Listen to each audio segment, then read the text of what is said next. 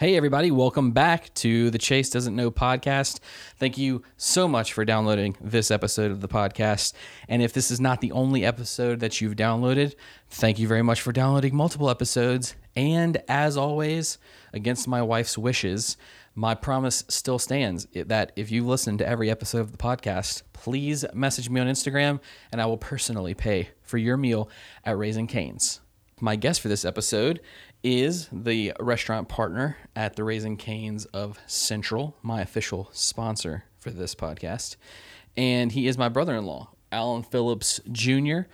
As I mentioned, runs a Cane's, but he's also a husband to my sister and father of three, my awesome nephews and niece, and an avid reader, fan of the NBA, fan of LeBron James. Forgive him for this, but he's a Alabama football fan and very experienced in a few other things that you will hear about in this episode. I really enjoyed our conversation and regret that I took over half of his Saturday to get this done. Again, thank you, Alan, for your time and apologize for the delays. I forgot my keys. Anyway, thank you for downloading this episode. I really hope you enjoy hearing a lot about Raising Cane's, not just about the food, but how it's run and how they develop people, and how Alan does all of that at his location and how he moved up the ranks and is now set for a very good career with a very good company. Thanks again, Alan, for your time. Thank you for downloading this episode. I hope you enjoy this conversation with Alan Phillips.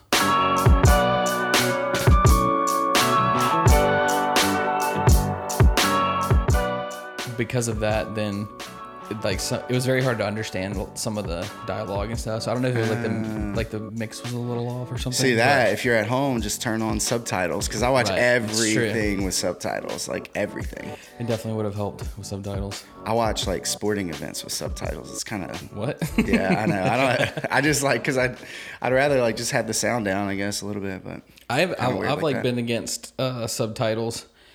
First, just because I want the pure experience. Yeah. But we watched a show on Netflix recently called Broadchurch, and it's British. That's what I was gonna say. Like all the foreign, right? Some of tough. Those could not understand, especially the Scottish guy. Yeah. And so we watched the whole series with subtitles on. But what I realized was, watching it. Yeah, I'm reading some, which isn't the perfect situation.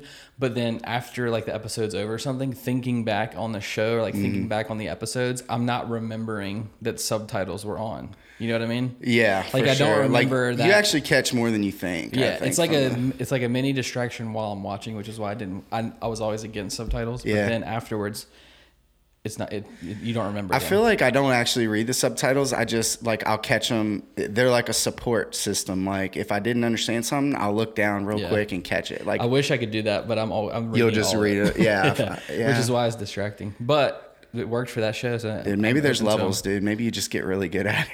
Maybe so. You have years of experience on me. Yeah, no doubt. We also just started. So we watch too much TV, like everybody, I think. Oh, dude. But so we go. Faith doesn't watch too much TV. She's like a G. We can't be all like Faith, I guess. So we watch through shows. Yeah. Pretty much, and we just watched through Broadchurch, and then I finally convinced Tori to go back and watch through Arrested Development. Oh my God, it's so good. Oh, it's so good. And so we're on that. I finally have a crew member at the restaurant who's watched it, and it's.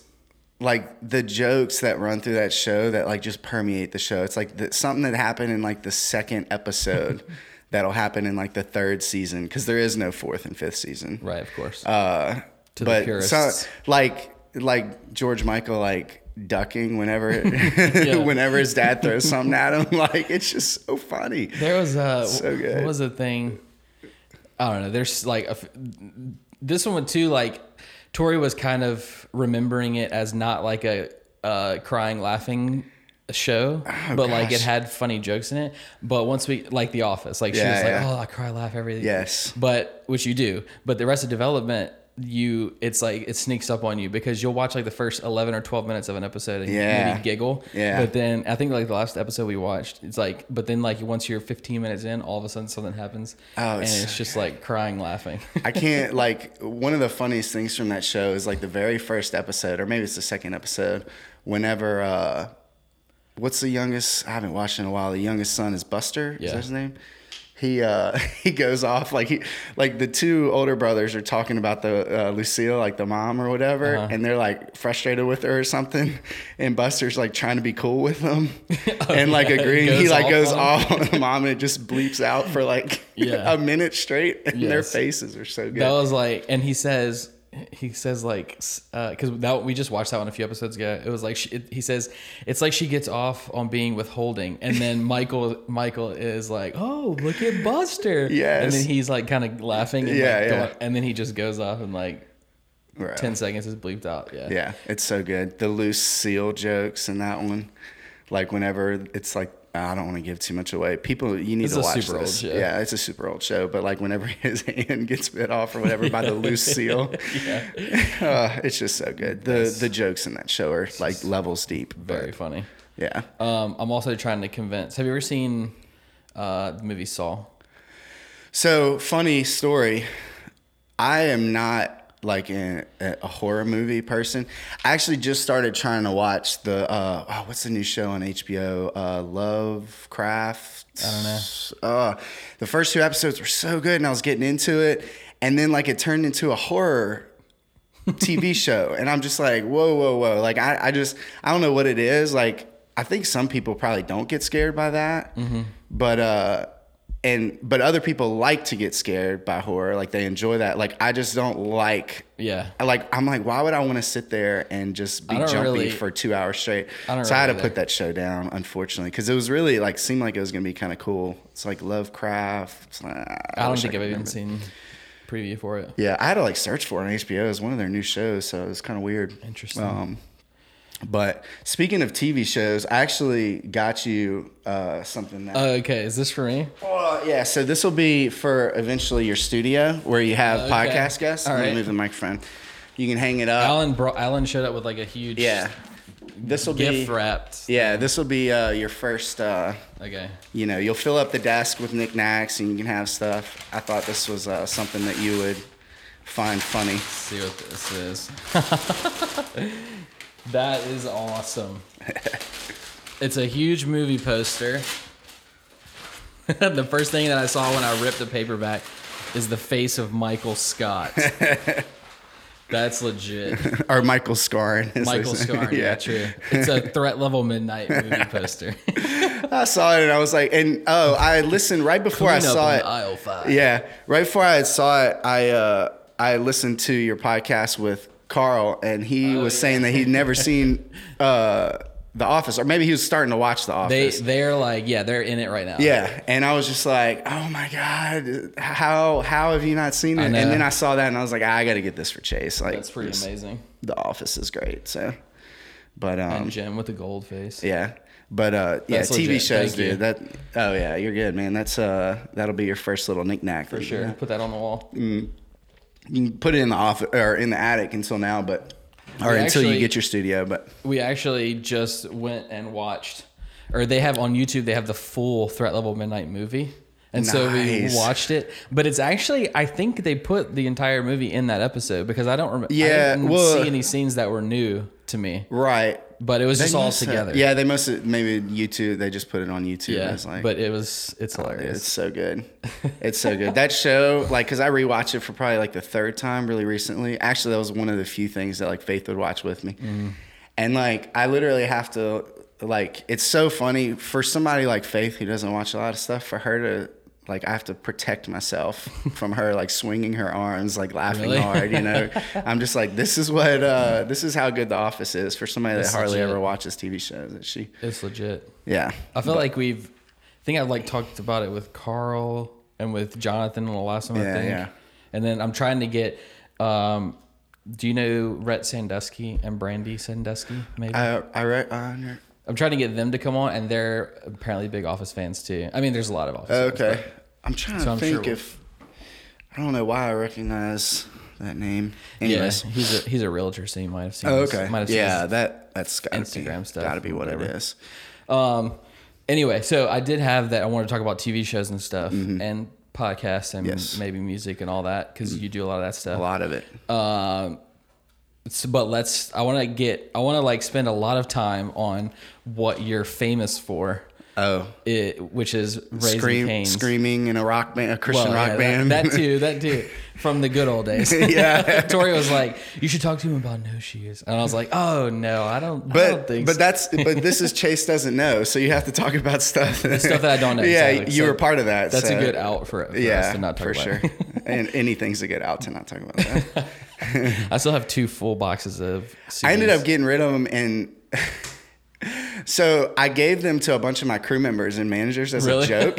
And now, like, it was a joke for me. Like, I thought it would be funny, and now they just make fun of me. And I'm like, I was thinking that this joke was going to go like a different way. Like, we were going to make fun of me together, but they thought of things that like I wasn't thinking was coming. So I was just like, that's funny. Well, but they listened to it. So jokes on that. Well, mostly my hair though. The fact that I actually had hair back then, and now it's like, just super short. Yeah. It's going back too. It's all right. Yeah. It's going back and not there. So they find ways, but anyway, yeah, I know, chicken fingers. That's what I guess. Yeah. So you are. So what's the actual title of what you are at Raising Cane's? So it's changed recently. So now we are. I used to be what they would call like a managing partner, and everything's still the same. They just changed it to restaurant partner. Okay. So and now that changed maybe 3 months ago or so, but. And is that is the highest level that you can go at a restaurant? At a restaurant, yeah. Like after that would be like an area director, or I'm sorry, what do they call them now? Area leaders. Okay, area leaders. Yeah, a lot of the terminology just changed, and I guess that kind of stuff happens like in a company or whatever. But and then after that would be like a regional vice president. Like you could just kind of go up the line. But so this is like the best way I understand it is for Cane's you can't come in with a bunch of money and buy a restaurant and operate under the name. Correct. But you are at the height. Like if you could do that, that's basically what you are. But you just Cane's, so you can't actually own. So at some companies they'll do what's called like a franchise partner. And Cane's used to do that for a little bit, and it's a little different from what most people would think of. Like, it wasn't somebody could just come in with a bunch of money, like you're saying. Like that wasn't how. Like these people were really actually partners. Like Cane's has always looked at it as like these people are part of our business. Like we're going to help them on a constant basis, and so you can't necessarily do that. You kind of have to. Work your way up to this like restaurant. Let me get it right. Restaurant partner spot. There's like a class that you have to go through and some requirements that you have to hit, et cetera, to get to that. But at the restaurant partner level, I mean, Cane's really views you as a partner in their company, and it's cool. So. I don't know. Do you want me to like run down? Like, yeah, I was gonna say let's do like I kind of wanted to get the entire backstory. So like from the day you started, I can do it kind of quick, at Cane, like your first day on the job at Cane's, like and then in excruciating detail. Yeah. So tell me about. I want to do the backstory, and then probably I want to ask you a whole bunch of questions about like just running it day to day or whatever. Yeah. So it actually starts before Cane's probably. So I worked at I waited tables and bartended and worked in the kitchen at Chili's and Zachary. Baby back ribs before baby back. They're not a sponsor, right? Chili's. Nope. Before they started sucking. Man, that was a fun place to work. Like just waiting tables and stuff. But it got to the point where it was like, man, it would be stressful. Like just waiting tables and bartending was like a stressful job just because the company, like you could just tell there was people just not making good decisions. And I don't know what those decisions were. I'm like a cog in the machine or whatever. But so it started there. Guy named Sean Ventura, which you know Sean. Yep. You've met him a few times. He was crushed him in fantasy football a couple of years. Yes. Yeah. That's not hard to do. No, but he was the area director of the Chili's in Baton Rouge. Oh, was he? Yeah. Okay, I didn't know that. So he was area director, and he ended up leaving Chili's to go to Cane's. Okay. And he didn't like take people with him necessarily, but there was a lot of people that was like, kind of feeling him out, like, hey, how? And I was, like I said, I was a bartender and waited tables. Like I wasn't like in good with Sean Ventura, like he's the area director, like he didn't even know my name or whatever. But there was a lot of managers and things that kind of started going over to Cane's because they were like, man, Sean's talking this up real good, And Canes brought Sean over. He stepped down from an area director position into like a general manager position. But Canes brought Sean over to be like the prototype for this managing partner, which is now a restaurant partner. Oh, wow. Position. So Sean was literally one of the very first managing partners for Canes, and they brought him on and was like, hey, show us how to do this. Like, we want this to be something that no other restaurant chain, like, we want it to be, you know, leading in restaurants. So what or was the management or ownership structure before he did the MP? GM would be, so GM would kind of be like your highest, but then they had this thing, I forget, and I'm not speaking for Canes necessarily here. This is just to my knowledge. I was a shift manager at the time, Okay. but there was something called pillar restaurants, which you could work your way into that. Okay. And that was something that, like, I think Canes kind of found out pretty quick. Like, I don't know if this is going to be super profitable for us, but it was good. It was good for the company, but it wasn't necessarily super profitable because these people, like, there was a couple I know opened in like Oklahoma, and they would like own the restaurant at one point. Wow. They would still be like fall underneath like the covering of Canes or whatever, but like they would own, and these people could like sell the restaurant back to Canes basically for like, I don't want to put a number on it, but like from what I heard, like millions of dollars, right? Wow. Okay. And so I think Canes pretty quick was like, that was an awesome idea, but we need to cater, you know, like we need to kind of like craft it to be a more sustainable thing, because what happens whenever that person, you know, they sell the company, like, all right, well, we're just starting back from scratch. But it was a good thing because it brought on like a lot of really good talent from like other, you know, concepts like Sean and those kind of things. Maybe that's what they were planning. Yeah, maybe so. Maybe it worked out just like they wanted it to or whatever. So anyways, Sean came over from Chili's and he kind of was like the prototype managing partner.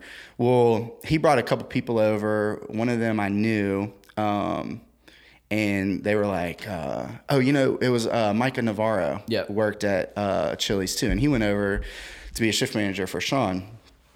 And Micah was like, oh, that's a really cool job. It's fun. You know, I was making like probably $18, $20 an hour bartending, which, like I said, was a stressful job. But like, I mean, that's pretty good money while you're in college or whatever. Right.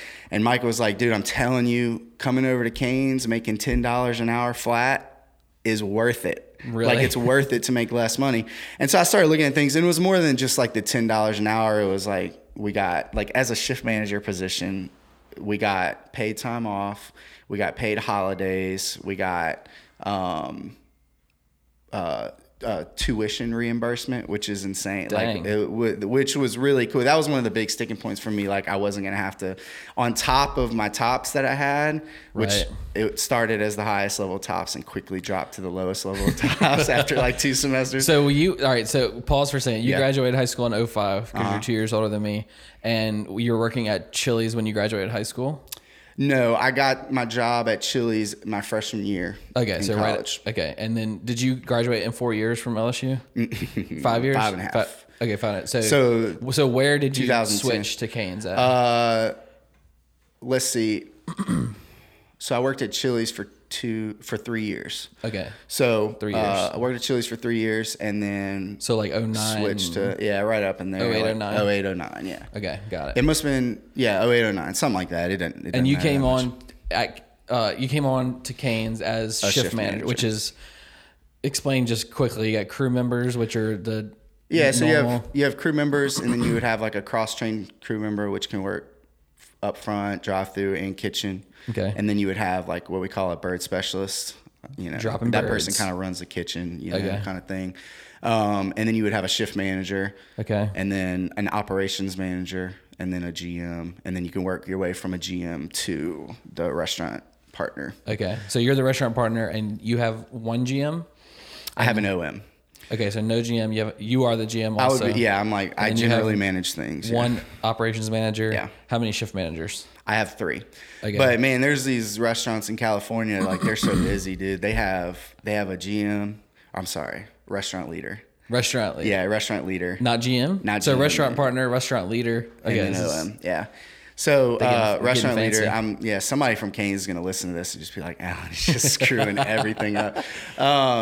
So they have the restaurant leader, like 2 OMs and like 8 shift managers. okay. And they'll have like 100 crew members or 110 crew members. And how many right? crew members is at your restaurant? About 50. Oh wow, that's a lot. So, but I mean, you got to think they're doing not working more than they're doing probably 250% of our sales out there. Okay. Like, I mean, just incredible, like just crazy. Well, 50 is a lot though, too. Like, yeah, 50 I is a lot. think you'd have that well, many. and that's we have that many right now because of the way everything is with COVID. Like, we're having to kind of be nimble, like mix things up. That's a funny the word nimble is a funny word at Canes in our area. Every time our area leader says it, he says we have to take a shot because he says nimble so many times. He's like, take a shot. It's just like his stick word. Anyways, so is 50 higher or lower than normal? 50 is higher than normal. Okay. I would say probably 42 to 44 would be like a really sweet spot. Like once all this is over.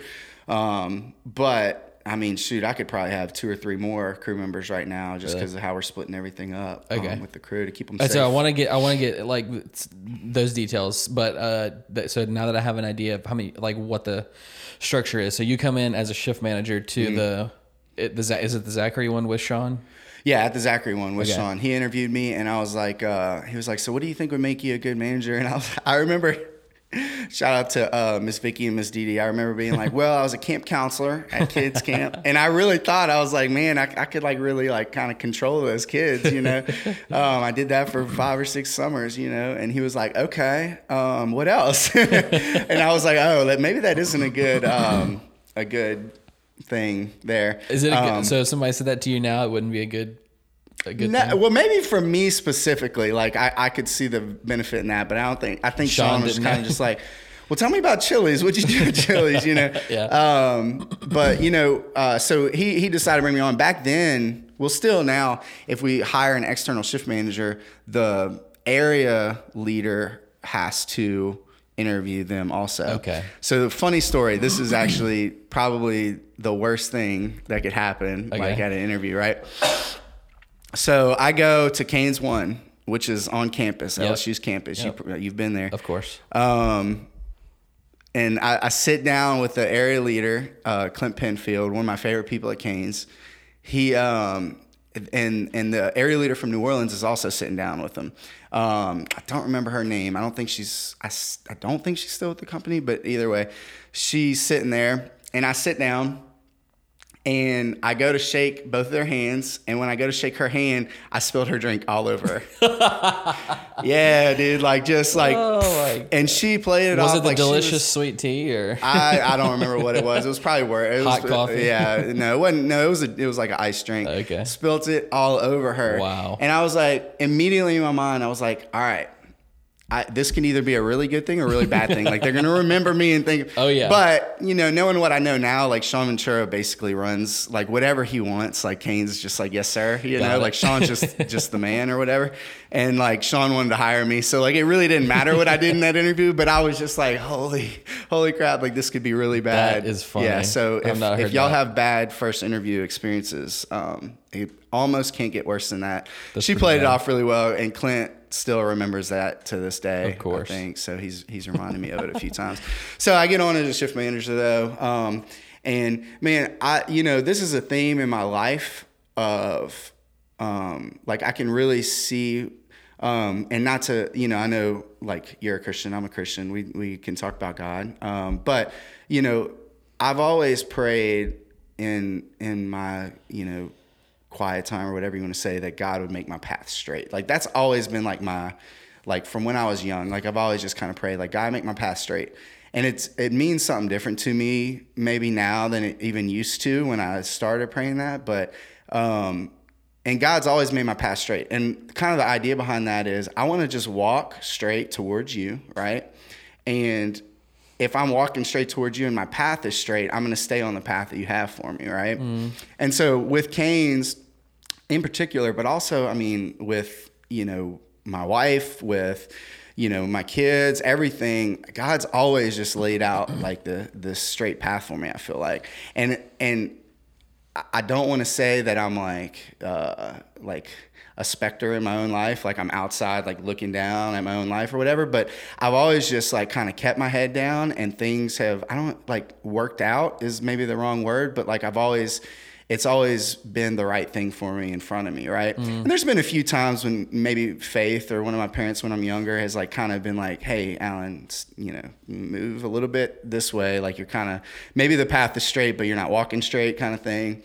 And so anyways, with Canes specifically, since that's what we're talking about, my path has always been very straight. Like I worked hard and things just worked out like super well for me. So, I mean, every promotion and everything is what I'm kind of talking about. So I go in, I'm a shift manager, and I work really hard. My dad always said like and maybe we could use maybe I should say whether you're a fast food worker, but my dad always used to say, whether you're a garbage man or the president of the United States, you should work just as hard at any job that you do. And now that I know more, like garbage men work really hard. Yeah. So maybe that wasn't always the best. And the president just tweets all day. Yeah, and the president just tweets all day, right? Oh, Lord. But anyway, so I always kept my head down, worked hard, and like, man, for a year and a half, I was shift manager, worked hard, and it just worked out to where the next position up, the OM position just happened to be there, and I was just happened to be the next in line. Like somebody that probably would have got it before me quit for another job, like right before the OM position opened up.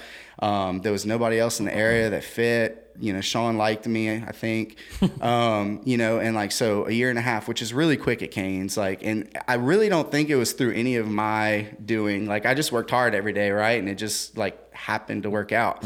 Some people wait 3 years to get promoted to OM. You know, you got to really put in the time. And the same thing with GM, like it just worked out. Worked hard under Sean. Sean ended up getting a second restaurant. So being an OM, I was kind of running his restaurant with him kind of checking in, you know, so I got good opportunity there. Well, just so happened right around the time when, you know, me and Sean both thought I was getting ready. Well, position opened up, and that position literally was me and Faith had just got married. Or we were about to get married, I'm sorry, and we bought a house in Watson, and sure enough, the GM spot in the Canes in Watson opened up, and so nice. I'm literally 3 minutes away from it, right? Yeah. I'm just like, wow, this is insane. This is like what, 2011? Yeah, let's see, we got married in 11, and I got promoted in 12, so it was like right after we got married. So like three years in ish, three and a half years in. Yep. Got to open up GM spot. Right. So about a year and a half at each position, got a GM spot. Cool. Literally 3 months later, they started promoting people to those double drive-through locations as an OM, but like I just snuck in as a GM for whatever reason. So like it just, like I said, I worked hard and it just worked out for me, and I didn't have to go to Gonzales to do it. You know, I didn't have to, like it was just right where we were. Well, I put in my time, you know, obviously to be a MP at the company or a restaurant partner now. RP. You have to be a GM for 2 years at least, and all your numbers have to be good. You know, all that has to be good, obviously. But the first prerequisite is that you have to be a GM for 2 years. Okay. And so I'm putting in my time there. Well, you know, me and Faith ultimately want to move back to Central. You know, that's kind of like what our plan always was. And Brad Pine at the Central location is like, you know what, I want to get out of the restaurant. Shout out Brad Pine, also one of my favorite people at Canes. Do you know Brad? I may have met him. Yeah. He lived in Central forever. He's like a big Central guy. But anyways, he's like, you know what, I want to get into training. And so the Central location opens up. And it's always a team, and we can talk about that later for sure. Everything is a team effort. Crew. Yeah, for sure.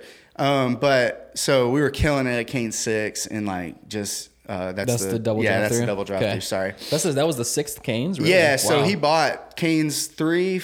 I don't want to get this wrong. Canes 3, 4, which was in Central.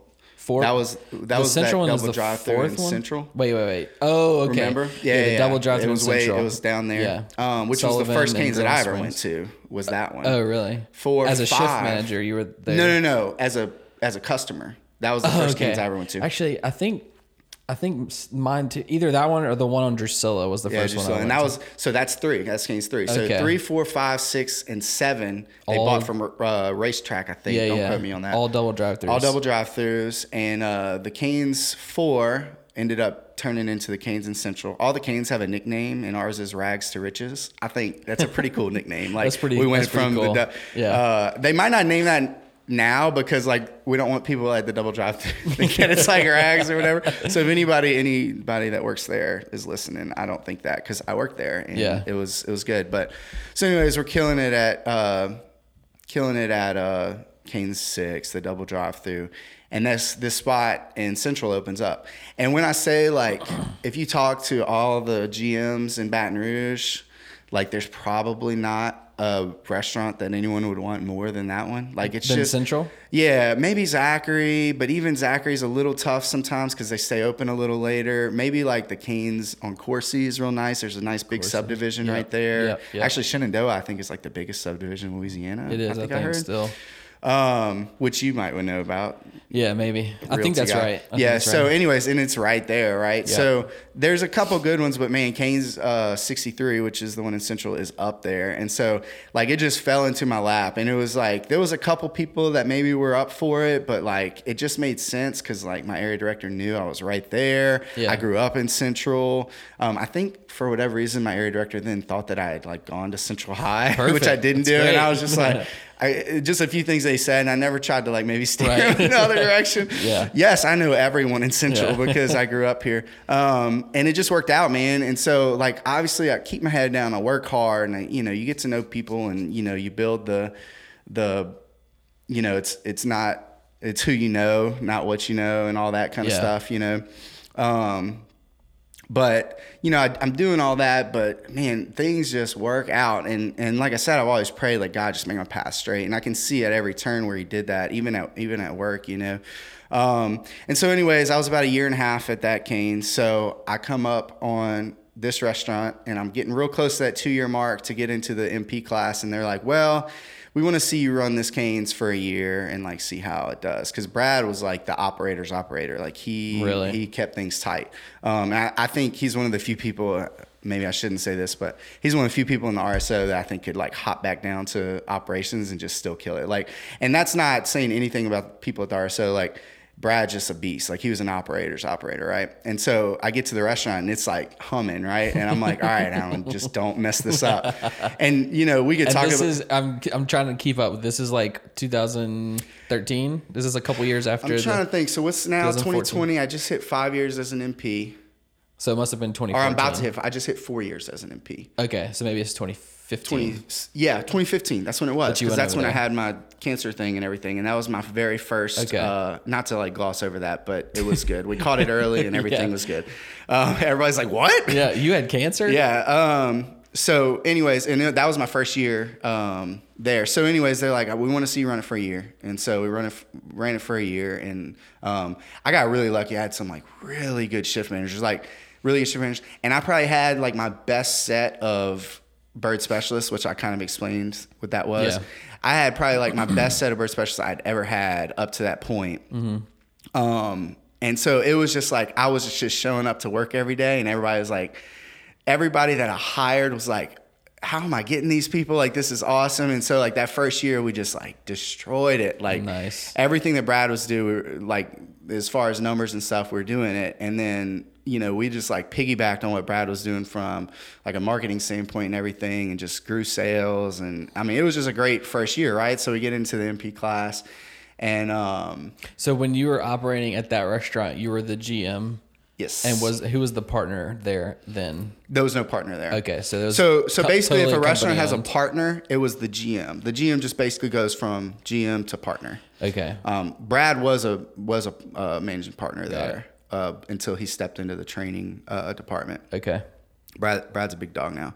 But anyway, so I get into the MP class, and it's a year-long class. We go up to tell me Dallas. All the details about this. Yeah, so, and we've talked about it like maybe once before or something, but so we go up to Dallas, and the class is totally different now. I actually went to a class recently for the new MPs, and got to speak to them, and it was probably 80. There was like 18 people in our class, and now there's like 80 people trying to be in. I mean, the company's grown tremendously. Right, that's true. How many restaurants do they have right now, do you know? Oh, man, I can't. It's 4. If I had to just say a number in system, not counting franchise restaurants that are still out there, and the overseas restaurants, which are insane. I want to talk about that too. Yeah, and I don't know a whole lot about that, but we can talk about it a little bit for sure. But just in system is like 480 Wow, something okay. like that, close to 500. But they're building like 90 this year. Wow. And you or worked, this next year, 2021. and you worked at 3 and 4? I worked at 60 in Zachary, 60, okay. Kane 6 in Watson, Okay. and then 63. And then I opened Central. Yeah, and then And I what opened was this- Kane's 106 in Pasadena, Texas, which Right. I don't know if you remember. I when do I was remember there that. for like 4 months. Yeah, What so and then what was so Canes and Central when it was the double drive-through Was 4. Was 4. Yeah, Okay, yeah. got it. Right. so yeah, and I've gotten a chance to work at a few, and it's been really cool. But so that first year we went up once a quarter to Dallas, and it was actually another crazy thing. So the first time in my life I ever got the flu.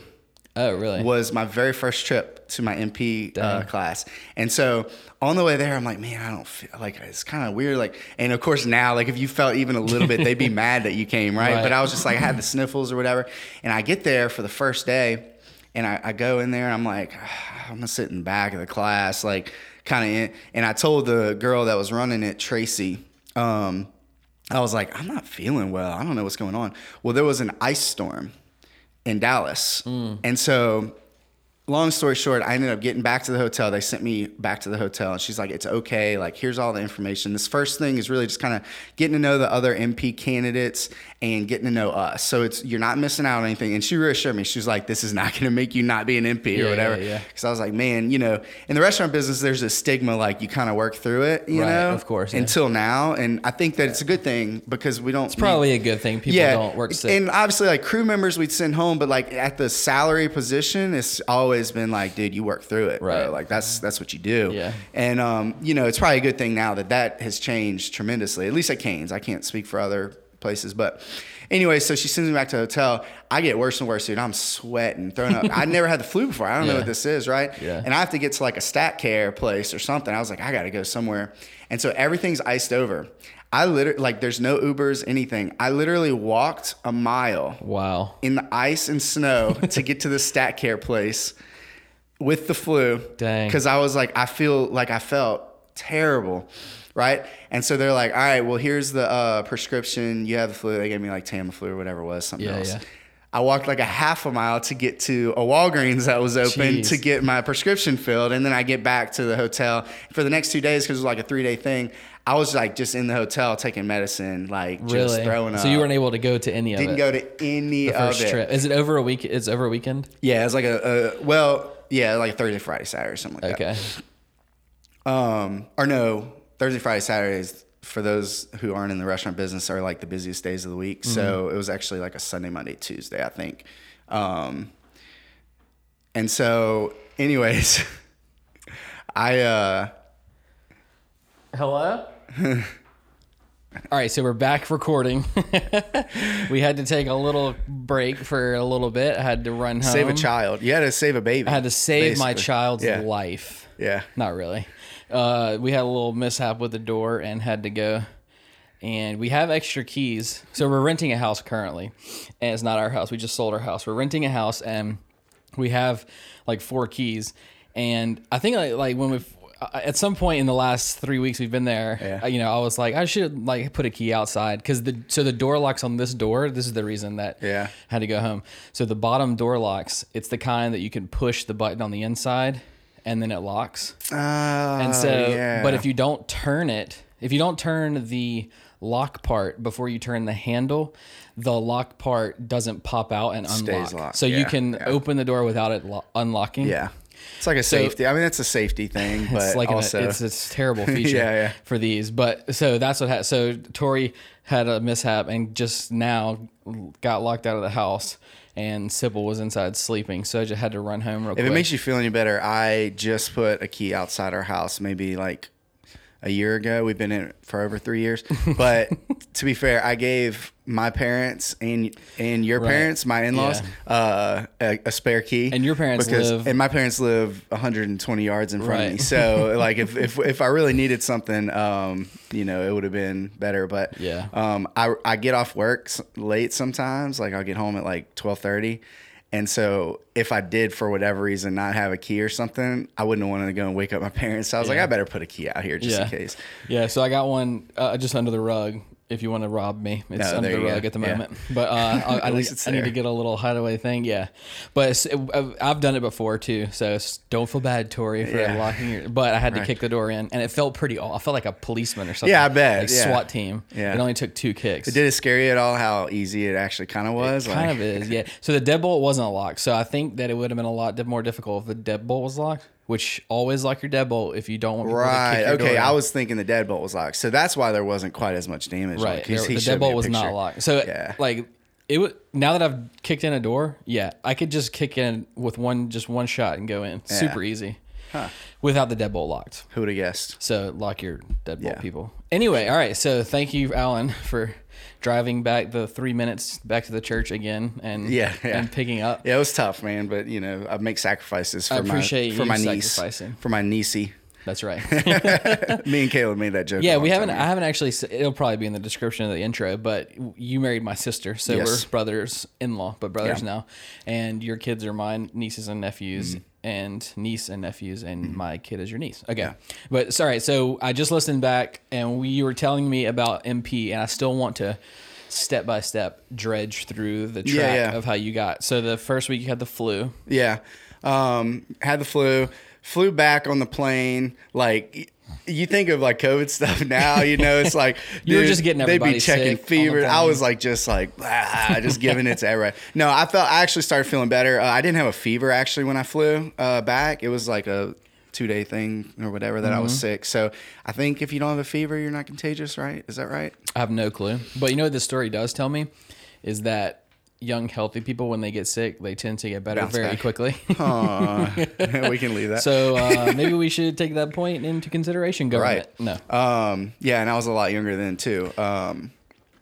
So anyways, I get back and you know, everything's good. So that whole year you're running the restaurant and we're going up to Dallas a few times, but there's like projects that you have to do. And, Okay.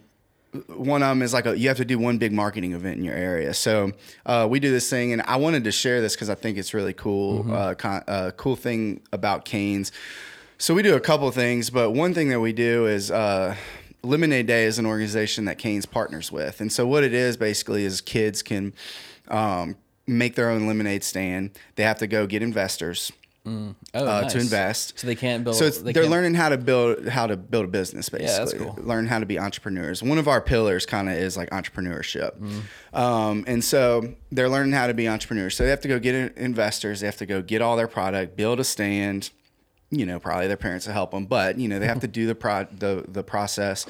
And then they set up their stand and sell lemonade. Whatever they get, the program says to donate a third of it, to save a third of it, and to pay back your investors with a third of it. So it's kind of, Cool. you know, big thing of what Canes does is, you know, giving back to the community. Obviously we save to make the company better. And, you know, we pay back our food products, labor, all that stuff. Right. So they're kind of learning, you know, what that is. So I was like, this is a cool program that's kind of near and dear because while I'm not like necessarily an entrepreneur at heart, I love entrepreneurs. You know, like I run my own business, but don't own my own business. And I don't really have there's nothing like inside me that's like wants to own a business necessarily, but I love business and what that is. And I And feel like I controlling understand what's it. Yeah, happening, yeah. exactly. So it's cool. So I got with Central Intermediate School, Brittany Smith, who is awesome. She's moving up the ranks in the Central School District. She's really the best. So I was like, look, I think we could do something with this kind of cool. So she's like, all right, let's work on it. And so with Central Intermediate School, we set up this thing. And we actually did it behind the restaurant in that Central Square. It's like a big pavilion for those of y'all that don't know. But they could come out there, and each class would set up a lemonade stand on like a Saturday. And they would raise money. And actually, the principal of Central Intermediate School was like, I love the give a third, keep a third, pay back a third. But she was like, I want to give everything that we make to whatever the organization is. Cool. So at that time, I think it was like the Central Food Bank. And the next year was the year of the flood, which a lot of people listening probably know about. But they gave all the money to Central Private. Because Central Private got flooded, just destroyed by all that. And so each year we've done something different. I think we've done Central Food Bank the last couple of years. But anyways, that first year we they set up lemonade stands. It was a big event. I got Central Papers to push it, and the Central kind of marketed it and everything. And they raised like $6,000. Wow. Well, Todd Graves came out to it, and for those of y'all that don't know, Todd is the founder of Cane's, and he came out to the event because he likes to go around. Like he'll go to the individual lemonade stands and stuff. Well, this was like the first time that there was a big group of lemonades. Like so this was normally this is just something a kid does on their own. Okay. So we did it with the school and made it a big deal. I just assumed that this lemonade day with like there was like probably a couple hundred people. I thought that all the Canes did this. No. So we did this in Central, and we're like, I think we can really do something with this. So, Todd comes out there. He was like, "This is the best thing ever," and he probably wouldn't. I know Todd a little, not well. He might not would even like me sharing this. But I think it's cool, so I'm going to share it. Do it. He does listen to this podcast. Yeah, by the for way, sure. So yeah, he'll hear it. But he was like, once he saw how much we raised, he was like, you know what, I'm going to bump it up to 15,000 because it was, for the right. That's awesome. For what it was for or whatever. And so he comes out, and so like everybody's like freaking out, like he's like, this is a great cause. And so now some of like Zachary does it, some other areas do it. Denham Springs is I think this year going to start it, and it's just a cool thing. And we've evolved it a little bit. It's at the school now, and they do it like with the middle school and intermediate school, and the kids can sell it, but they're always raising money for a cause. And they know, what it's for, and that they're raising money. It's not for them; it's for other people. But they're also learning how to start a business and do all that. And it's really neat. So we did that. That was my big marketing thing. We also did another thing, and I'm just sharing this because I love what Cane's does for the community. That's one of my favorite things. And I could tell you actually last week, real quick to break a tangent. This is so neat. So Lake Charles area just got hit by Hurricane Laura. We're dating this podcast now, but. It's like we took a group of people from different Canes in Baton Rouge, and we've done this several times over the last week to keep that restaurant running. Well, they put a generator out there, they got a water tank out there, and Canes is literally the only thing open besides Lowe's in the entire city. Like all the whole area. Like, dude, we're riding out there. There's billboards falling over. Like every single power line is down.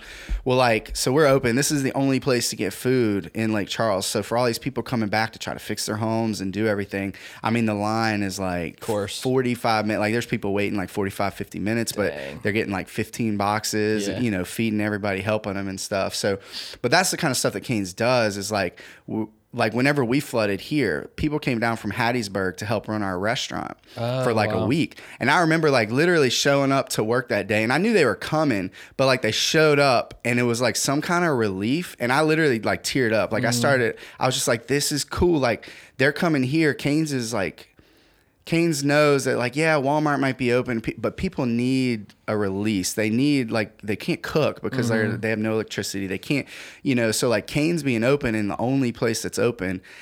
I mean, the cynical eye can be like, yeah, y'all are really busy. That's good for business, right? But man, like the people running it, like we're doing it because like I really felt like I was giving back to the community because like my parents' house flooded and your parents, my in-laws' house flooded. And there was a lot of things and I did help as much as I could, but like I was serving the community, being up there at 6 a.m. every day and being there until 10 p.m. every day. Like it was long days, but it was in like long days, but like it was worth it because I mean, you just have people coming in.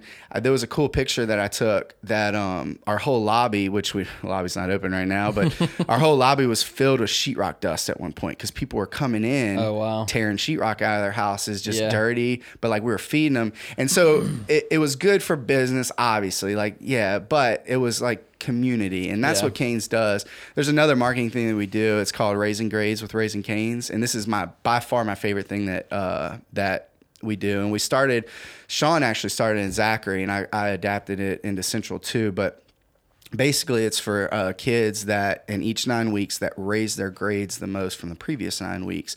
And so it's my thought behind it, and Sean's thought behind it was that the kids that always make straight A's and always make A's and B's, like they get rewarded for it, as they should, because they're doing good, they're working hard. But the kids that bring their grades up from like a 1.5 to a 3.5 in 9 weeks, like those kids don't really get recognized a whole lot. And so we get one kid from each grade level in Tanglewood, the elementary school, and in the Central Intermediate School. We bring them with their principal to Cane's right before we open, and we feed them lunch. But they don't know we invite their parents too. Oh, that's cool. And their parents show up, and so their parents get there, and then the kids show up, and they're like, "Oh, my parents are here," and we just celebrate the fact that they worked hard and they raised their grades. And I'm telling you, like, parents will come to me like crying, like, "I'm so glad that you did this. Like, you know, I've been working on them to like work harder in school and they see that there's a payoff, you know?" Yeah. And so that's one of my favorite things, because it's not something that affects like, you know, 30,000 people or whatever in Central, or 27, however many is in Central. It's something that affects like 3 people or 6 people, but it really makes an impact. And like, who would think that like a fast food restaurant would like make an impact in like a kid's life or whatever? But like, to me, that's important. Like, that's what we do. So anyways, these are some of the things like we think outside the box with the marketing stuff, right? And like the getting in the community. And that was part of the MP program, is to like, okay, marketing is more than just like giving out some free kids meals to a school or whatever, right? And that's part of it, obviously, but it's getting involved and being part of the community. So that was kind of the process of the MP class. So we would go back each quarter and do a little bit of something. We have mystery shops, and you have to have good mystery shop scores. And we have a restaurant assessor that comes in unannounced and assesses the restaurant. It's like a 3,000 point assessment. I mean, it's actually a big deal. Dang. It's like you never know when they're going to show up, you know? So it's like they come once a quarter. So it's always like, I love whenever she comes in like right at the beginning of the quarter. So that way I know like for the next 2 months, like I can kind of like work on other things besides just like, hey, everything has to be perfect all the time. So they're still coming back once a quarter. Like, not right now. Oh, okay. Not during the COVID stuff. But I mean, like after the MP. Oh yeah, after the MP. So with the MP thing, they come once a quarter. Before, they actually come twice a quarter whenever you're not. They come 8 times a year whenever you're a GM, and 4 times a year when you're an MP. Oh, okay, got it. Yeah, so they were actually coming 8 times a year then for my MP year. Got it. So you just have to be on point, right? So that whole year, like I know, like I'm just like just on top of everybody all the time. Like I have crew members that were with me, you know, up until maybe recently, that were with me during that year, and they're always like, "Look, you think Alan might get on you now? You weren't there during the MP year." Like I was just on top of it, right? And obviously we're still on top of it, but like it mattered a little differently then, right? Right, for sure. And so at the end of the year, we had to do this big presentation, and this was a cool thing. And I learned a lot about business from this presentation. Before you tell me that, is it so you go 4 times, once a quarter for that year up to Dallas, and when you're there, is it like a course that they're teaching you? Or they have different people speaking to us, like the training department will come. Is it like a curriculum, or is it more like they're bringing people in to just it's not a curriculum, give you the wisdom and give you the tips and okay, and we mingle, like, you know, we kind of talk to each other like, hey, this is what's working, this is what isn't working. And I keep up with a lot lot of the people that were in my MP so it's class. It's not like MP. It's not like MP school. It's kind of like it's more of like a hands-on training type thing. Yeah. Okay. That's what it is. And you know, you go and like, hey, this is what isn't good right now. This is what it got it. So, but we go to the final presentation and you have to present your business. Basically, you have to convince them that you can be a partner in the business and that you're worth it. So, because I mean, it's a pay bump, dude. It's worth doing it, right, you know? Right. Which is another reason why Cane's is awesome. They treat us right that way too. But so for the presentation, basically you have to present all of your metrics for the year, like what you scored in different things, your sales volume, you know, were you increased in sales? And you have to present your big marketing thing that you did. And we had such a good year, dude. It was one of those things. I was more worried about the details of like, well, what if they asked me what happened in period 2, why this number was green instead of gold? Because we have like a colored tier. Okay. It'd be like red, yellow, green, gold. Okay. Back then, I think there might have been an orange too, but they took that out. It's kind of like if you're red, it's bad and like you're gonna get in trouble. But if you're orange, is that really good? Right? So they just took the orange out. Okay. Yeah. Which made sense. But anyway, so everything, like literally every number was gold. But I was so nervous going into it. I was like, I need to know like what dollar amount my sales went up. Yeah. And I need to be like when I presented, I probably have said it a lot, but I say like, I say like and Yeah. a lot. And so y'all will probably catch that now that I said that. But so I practiced the speech where I wouldn't say and like, and I was on top of it. So I get in there. And it's all the big wigs, like the big name people at Canes or whatever in there, and you're presenting.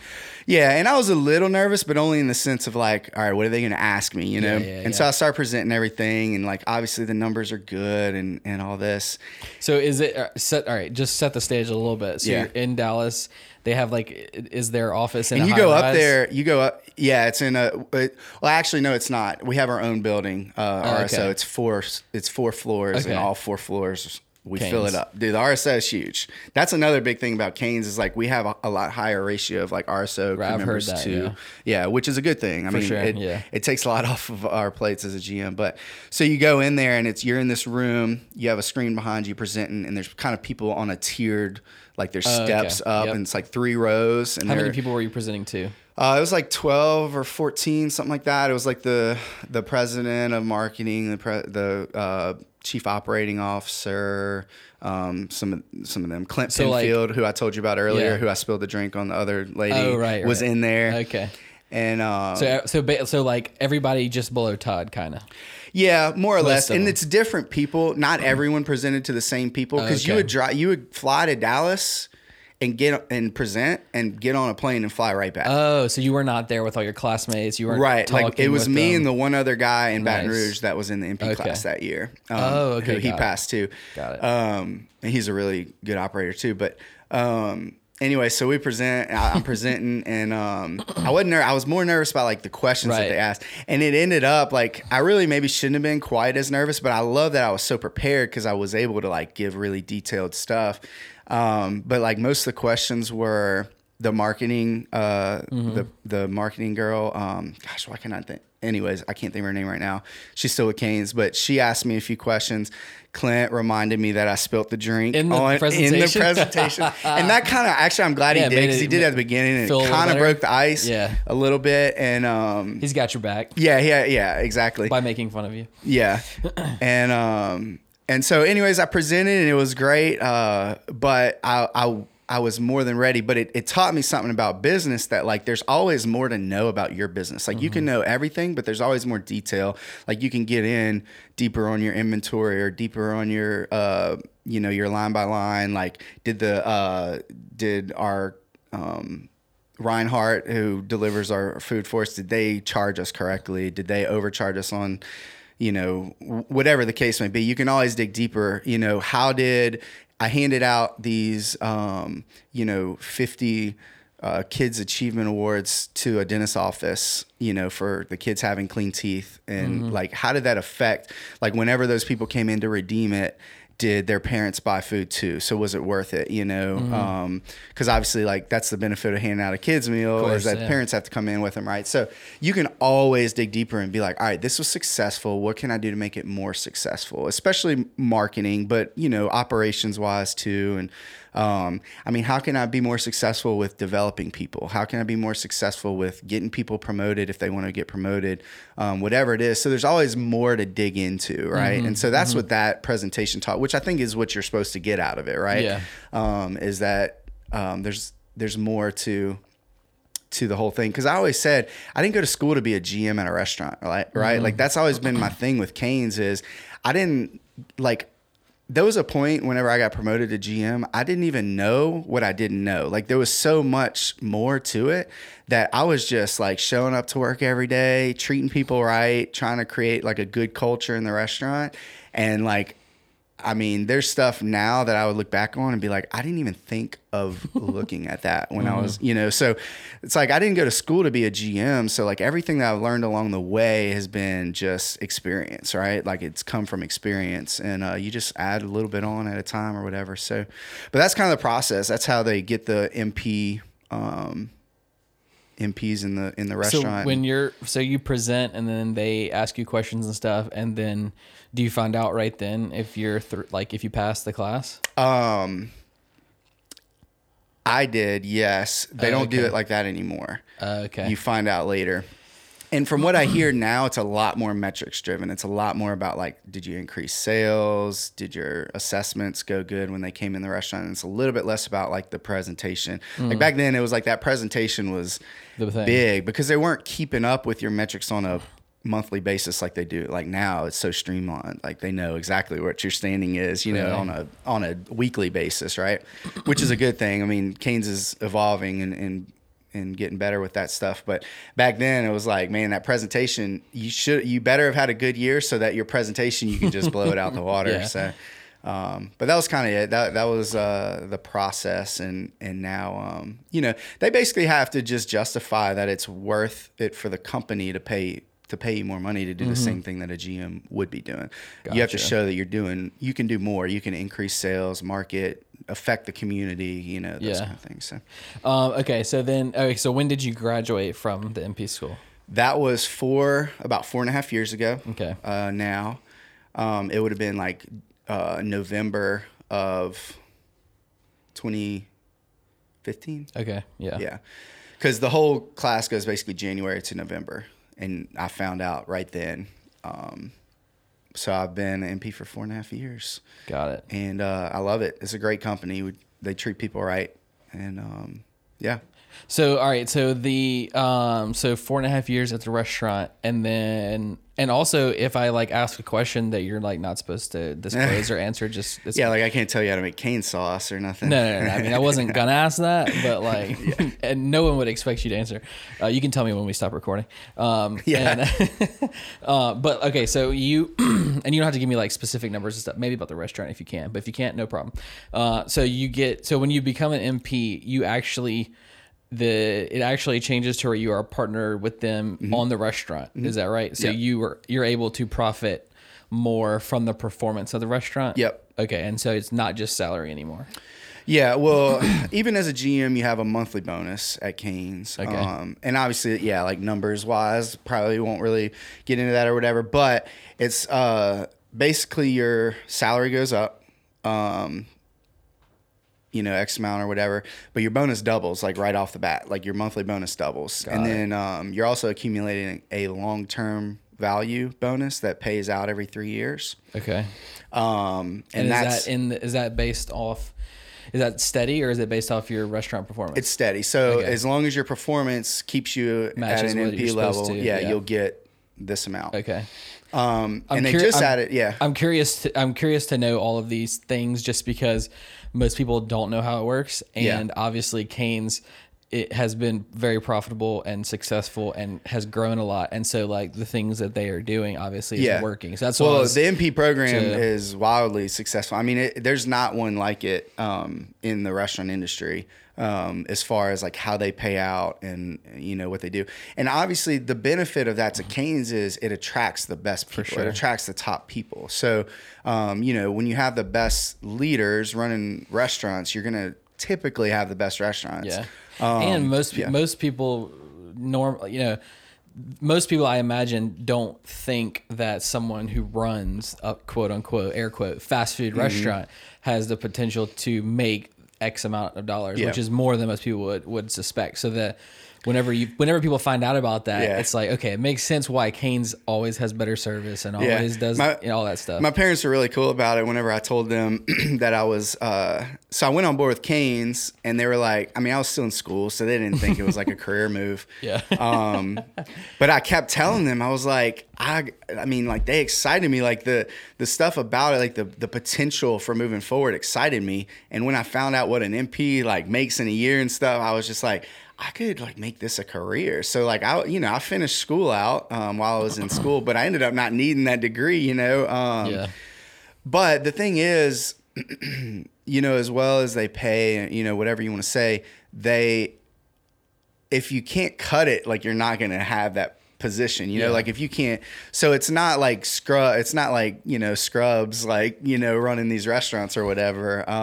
You know, it's people that are competent at what they do, and really they're competent at leading people. That's the biggest thing. Is you have to, as a MP at Cane's or a restaurant partner, you have to be able to lead people. You have to be able to sit down with people and develop them and show a path for a career or show a path for growth, even if it isn't a career for somebody. And that's my, not to change subjects completely, but that's always my goal. Like I get these 16, 17-year-old kids in there, and a lot of up to 20, 21 years and older, but that's the majority of who I have. And for them, I always tell them in the interview, I'm like, right now for you, this isn't a career. And I treat it that way for you. Like I do not expect you to treat this like it's a career. So what I do is I try to create a fun environment that people want to come into, and an environment where everyone works hard so that no one has to pick up any slack, because that's not a fun environment. Mm-hmm. So we try to create this environment that it's like, yeah, work sucks. Like, you don't necessarily like want to work, but when on the days that you're scheduled, you're like, you know what, it isn't that bad. Like, I enjoy the people I work with. I don't have to, like, I'm not stressed. I'm less stressed as an MP at Cane's than I was as like a waiter at Chili's. Like, really? And I tell people that all the time. Like, it's just if you can create that environment where everyone works hard and the expectation is that, and the leadership works harder. Like I always say, like, no one's going to outwork me. And I think that's important that my crew members and my managers see that, like, no one's going to outwork me. Like, I'm going to go out and run trash, like I'm going to get in the dumpster, not in the dumpster, but I'm going to get out there with you and throw trash in the dumpster. And you'll see me when it's 96 degrees outside. Like I'll go get the lot check and sweep up trash outside so that the teenager doesn't have to, right? And it's like, I don't do that all the time, but like people need to see that, like, hey, I don't expect you to do anything that I wouldn't do, right? And so that's the environment that we create.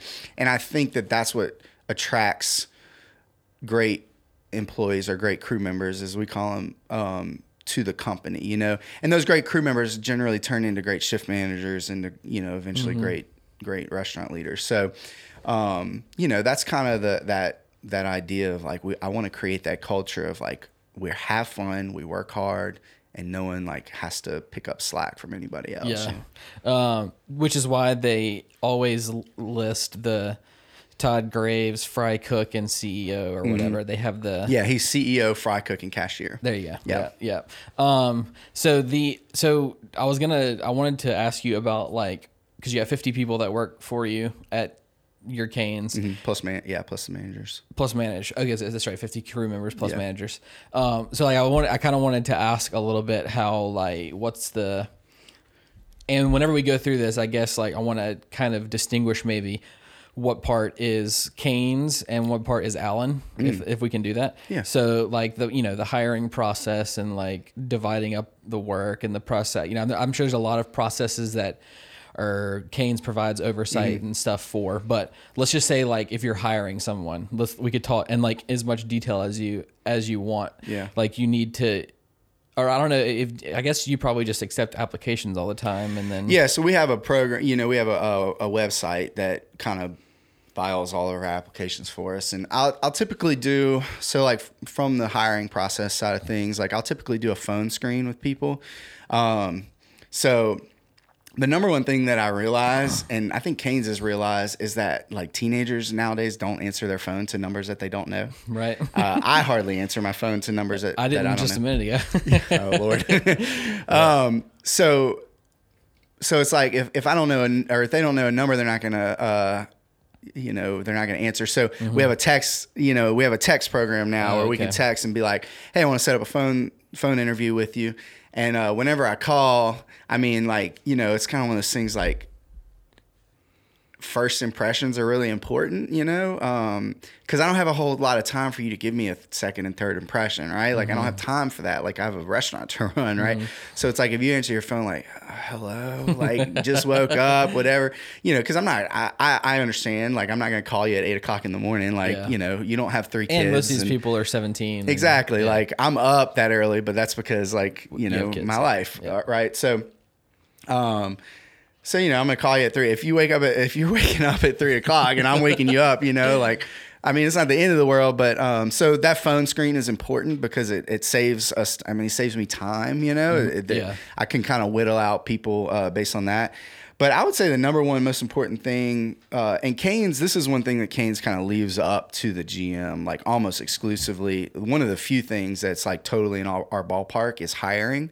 And so, you know, I mean, when you come in, number one, like availability is like probably one of the most important things that I look at, to be honest. Like, if you say that you can work from like 4 to 8 on Tuesday and 12 to 4 on Sunday and that's it, like that doesn't help me, right? Yeah. Like, because it's like we're entering a partnership here, right? Like, I agree to pay you for the services that you're going to give, and like you're going to get something out of it too. You get money, but also like I feel like I'm giving people a great, hopefully, this is not me patting myself on the back, but a great experience of what a boss should be or what leadership structure should be. Mm-hmm. So that way, when they get to their next job, eventually they can be like, nope, this isn't what I want. I'm going to find, you know, I listen to a sports guy, mm-hmm. Colin Cowherd, mm-hmm. And he says this a lot, and I agree 100% that you follow leadership like that.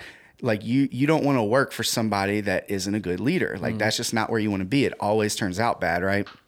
So hopefully I give them some semblance of what a good leader, like somebody that's going to communicate with them, somebody that's going to, you know, give them opportunities, somebody that's going to listen to them, you know, if the time comes, be a little bit lenient when you have to be, when it makes sense, right? And not even lenient, but understanding, you know, like stuff comes up. Like mm-hmm. This is, like I said earlier, this isn't a career for you. I get that. Like, you know, I can make something, you know, my job is to make this restaurant run. So like, I'll make something work for you, you know?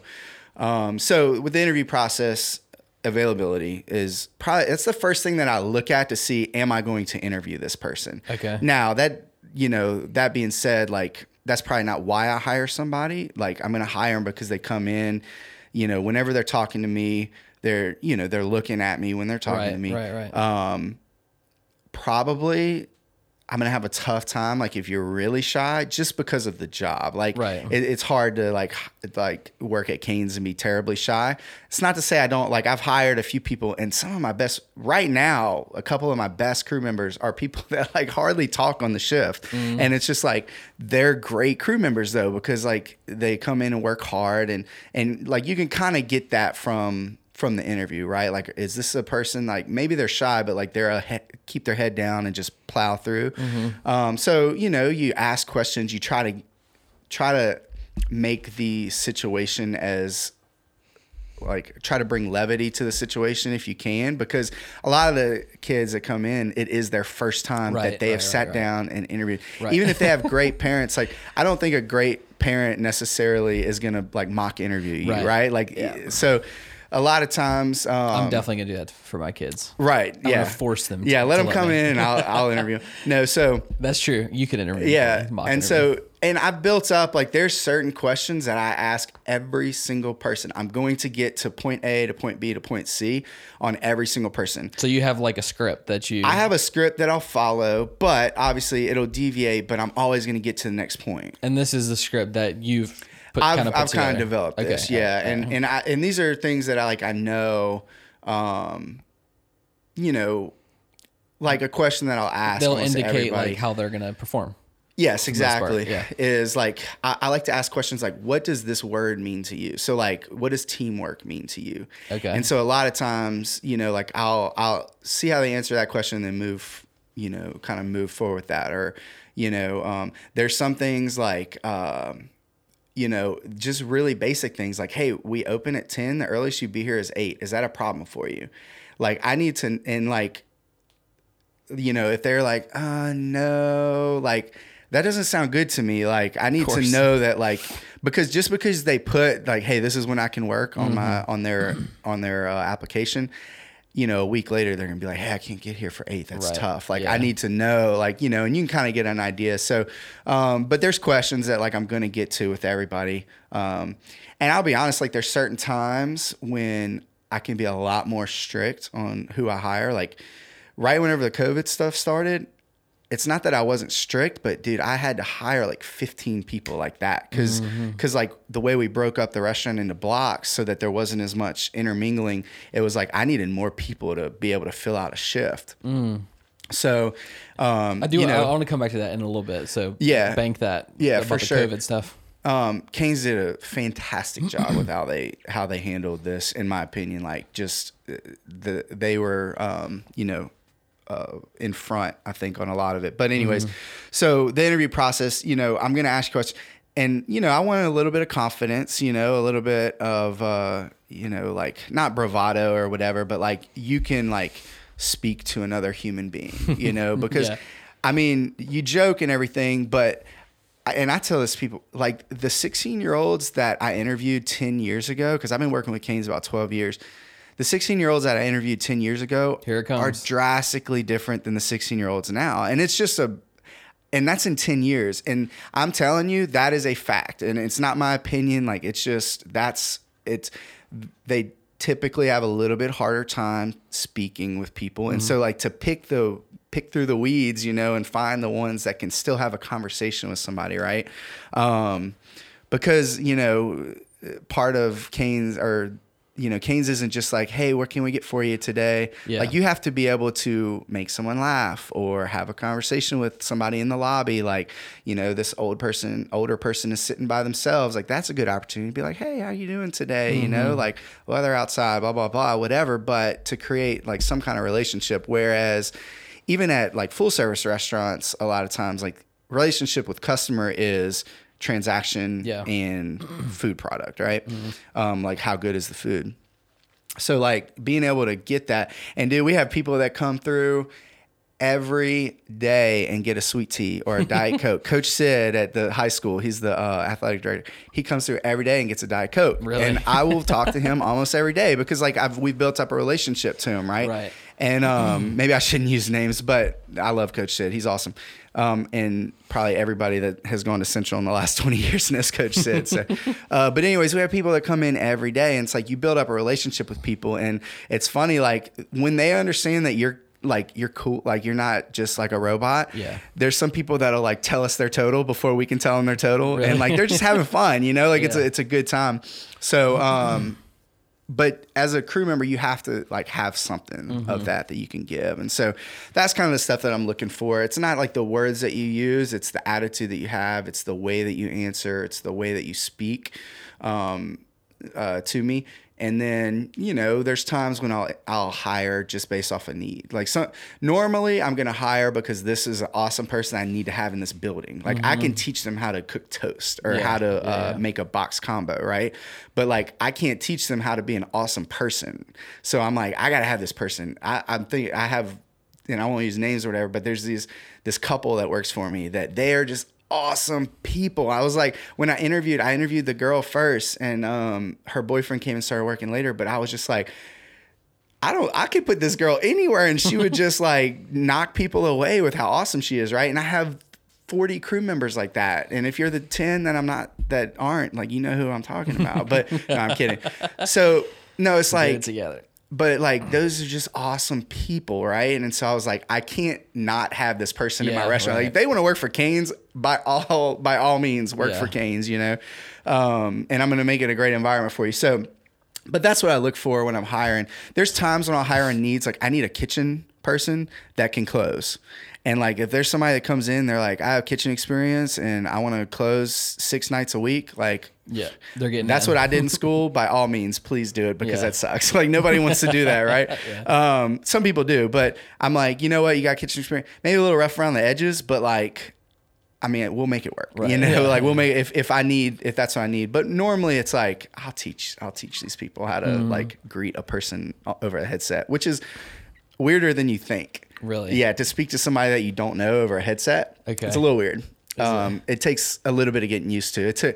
I went in to start my manager training, and the first time I greeted somebody on the headset, I was like, they have all, we have all these greetings, right? It's like right. sayings All or whatever. jingles and stuff. And I had this one I was going to use. I was like, this is my first one. Like, this is going to be, I'm going to be like, start off right. And I was like, thank you for choosing Canes. What can I get for you? And they were like, all right, try to speak slower and not like a robot. And I was like, and I'm like 21 or whatever I was at the time. I'm like, And I'm comfortable speaking to people, you know. I was like, Right. why was that so weird? Like, so it takes a little bit. You'd be surprised. And y'all don't have a camera looking at the person, right? No, not the person. Okay. We have a camera like that looks at the car cars, to yeah. see if you're actually at the Because speaker I or know whatever. like Chick-fil-A does. Yeah, have- and like I think McDonald's might have like a camera or Maybe, whatever, and then because I they think use split Starbucks lanes. I think that's why, because you need to be able to like see the person, differentiate. Yeah, right. they split their and lanes. y'all have a single lane. Yeah. essentially. Some canes actually, some of the ones out in California and stuff have Double? the split lanes. It's I forget what they call it, but it's wild, dude. Like we can push like 90 cars through in an hour. Wow. I mean, dude, they're pushing like 120 cars through in an hour. Wow, 30 seconds a car. Yeah,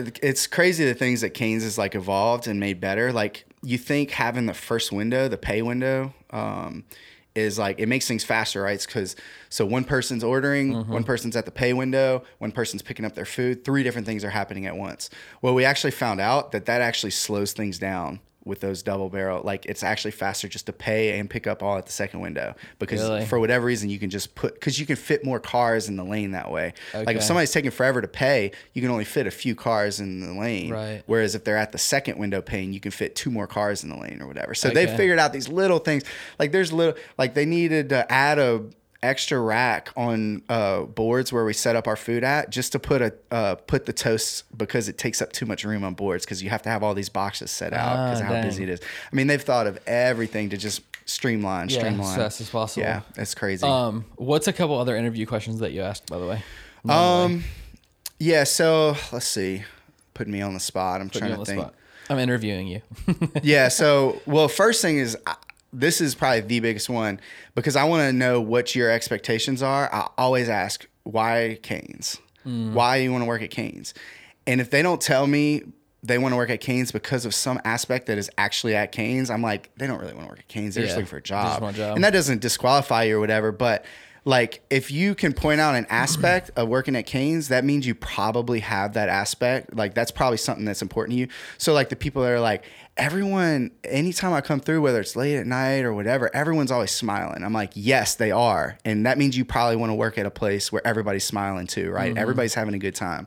So if you can point something out that I know as an aspect of my crew or the workplace, the food is always perfect. Like there's nothing ever wrong, which isn't true. I understand.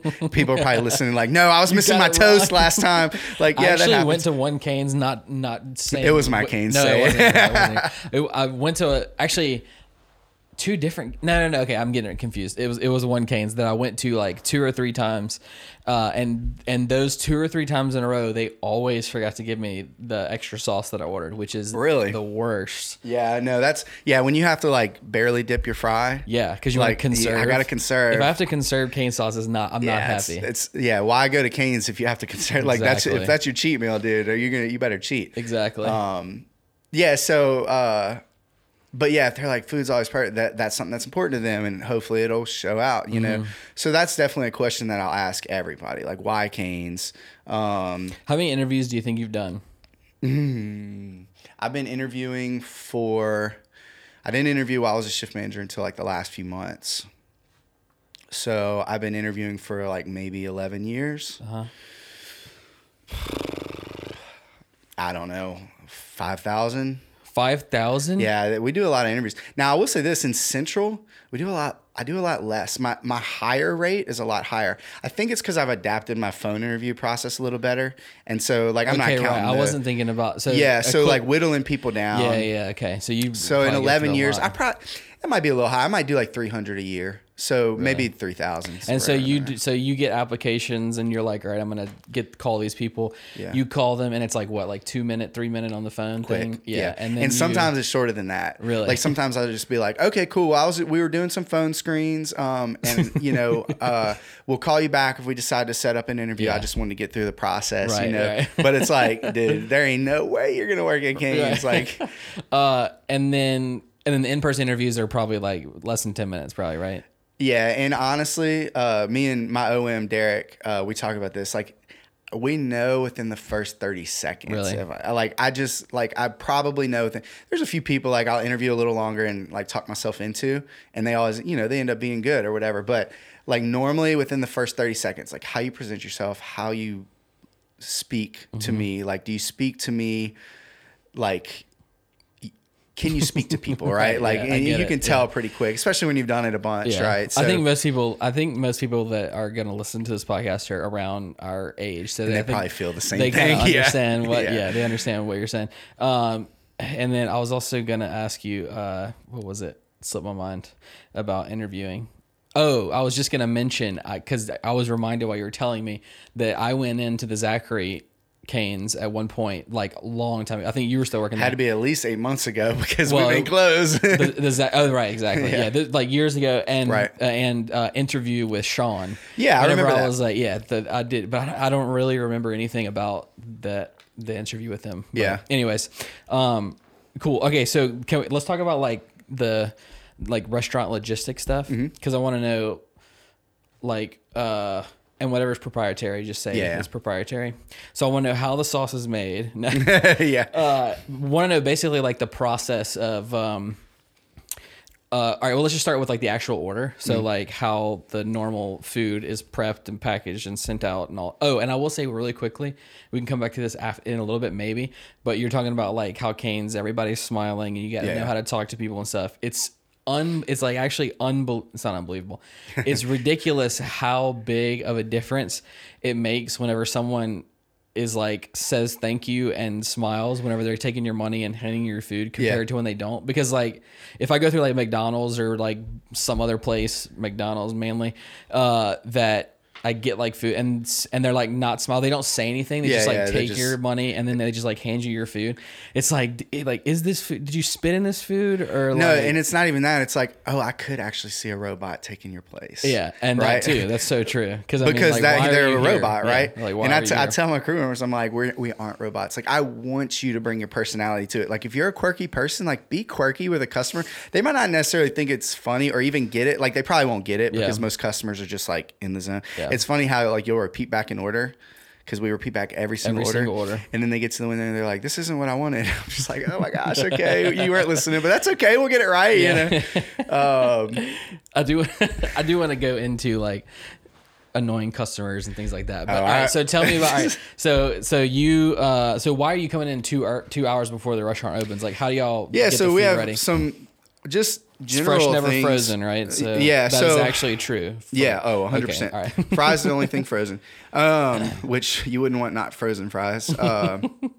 Anyway, so cleaning is a big thing. So we come in, we do a lot of our cleaning before, especially outside cleaning, inside the fryers. This is a quick one for you probably. Yeah. Does a night crew clean for you in the morning, or you have the night crew gets the restaurant like everything's wiped down, everything's ready to go, and that's a standard practice at restaurants in general. Like full service, anything, like everything is put away, you know, ready to go. Okay. So in the morning we do like a lot of our deeper cleaning, like dusting ceilings, you know, cleaning under tables that people leave their gum under tables or whatever. You know, inside of fryers, because those fryers, you know, with too much buildup, like the chicken will literally start tasting different, right? And, you know, also we throw trucks in the morning. So like we get overnight trucks. So we'll throw a truck in the morning, and that's, you know, that takes an hour to do with 2 people or 45 minutes to do with 2 people. There's also, we make our lemonade fresh every day. We make our coleslaw fresh every day. We marinate our chicken fresh every day, right? So there's things that we do, and we pump cane sauce every day. That's why you have to pay 32 cents for the extra cane sauce, right? Does it because it's made mixed, or do you mix it? No, we mix it in. Yeah, we mix it in-house and pump it in-house. I mean, we make it in 50-pound batches, right? So it's this huge batch that we pump out. And so I was thinking you might ask me how many cane sauces you think I've pumped in my life. How many have you? A million. Without a doubt, it's in the millions. Is and it I know, I get it. Million is a big number. It's a lot. It is in the millions, like easily. What is the actual? So y'all mix it in the big 50-gallon things, and then it's like a hand pump. You're pumping into the little things, into the individual. Is things. it like one pump? Like one pump. Pre-measured. And actually, it's pump? funny. We used to use a pump that it was like a pump and a half, filled it up, and I would always be like, why do we not have a pump that's just one pump? I don't understand. And then we have a part of our RSO that's like total quality, like that is a more recent thing. As we've grown, we've added this area or whatever. And one of the first things they did was get a pump. That's one pump, and it's like y'all are amazing. Finally. Thank y'all. Actually, Clint Penfield is over that now. Okay. He kind of moved up in the ranks, but so it's like, I mean, so anyways, we do prep in the morning, and we do a lot of cleaning in the morning, throw the truck, get the restaurant ready to roll by 10 a.m. when we're opening. So are you cooking food before 10 a.m.? No, we could. So, I mean, it depends on volume, customer flow, whatever. But I mean, really, so if I'm at the drive-thru at like 10 a.m., most likely you're cooking it's going it. to take you 6 minutes because we're going to cook the food when you order it. Interesting. Because it like our food, I mean, it's not going to sit for more than 5 minutes without us tossing it. Right. So we have to be, Okay. so we have to be on the ball. Right. Okay. I mean, this is what even when it's, so so even when it's busy, I mean, you have an idea like, okay, each car is going to order, maybe 7 fingers, 8 fingers, at dinner time, it might be closer to like 12 fingers, right? Like it's bigger family orders at night. Right. So it's like, you have an idea if we're wrapped around the building out into the street, okay, well, if the chicken takes X amount of time to cook, I'm probably going to sell this amount of chicken in that amount of time. So every 3 minutes, we need to drop 40 fingers or whatever it is. And so it's almost a math equation, right? Yeah. And so, all right. So give me some context. How many fingers can you cook at one time? So we're not supposed to drop. Actually, we're not supposed to put more than 35 fingers in a basket. Okay. Sorry, if Lauren, if you're listening, that's our RPS assessor, our assessor. If they don't catch you, you're not doing it. Yeah, exactly. If actually Lauren came with me to Lake Charles and beasted out on boards, she got my respect because I was like, oh, so you can still do like this. Nice. She was actually a crew member at the central location before she was an RPS assessor. Okay. So, anyways.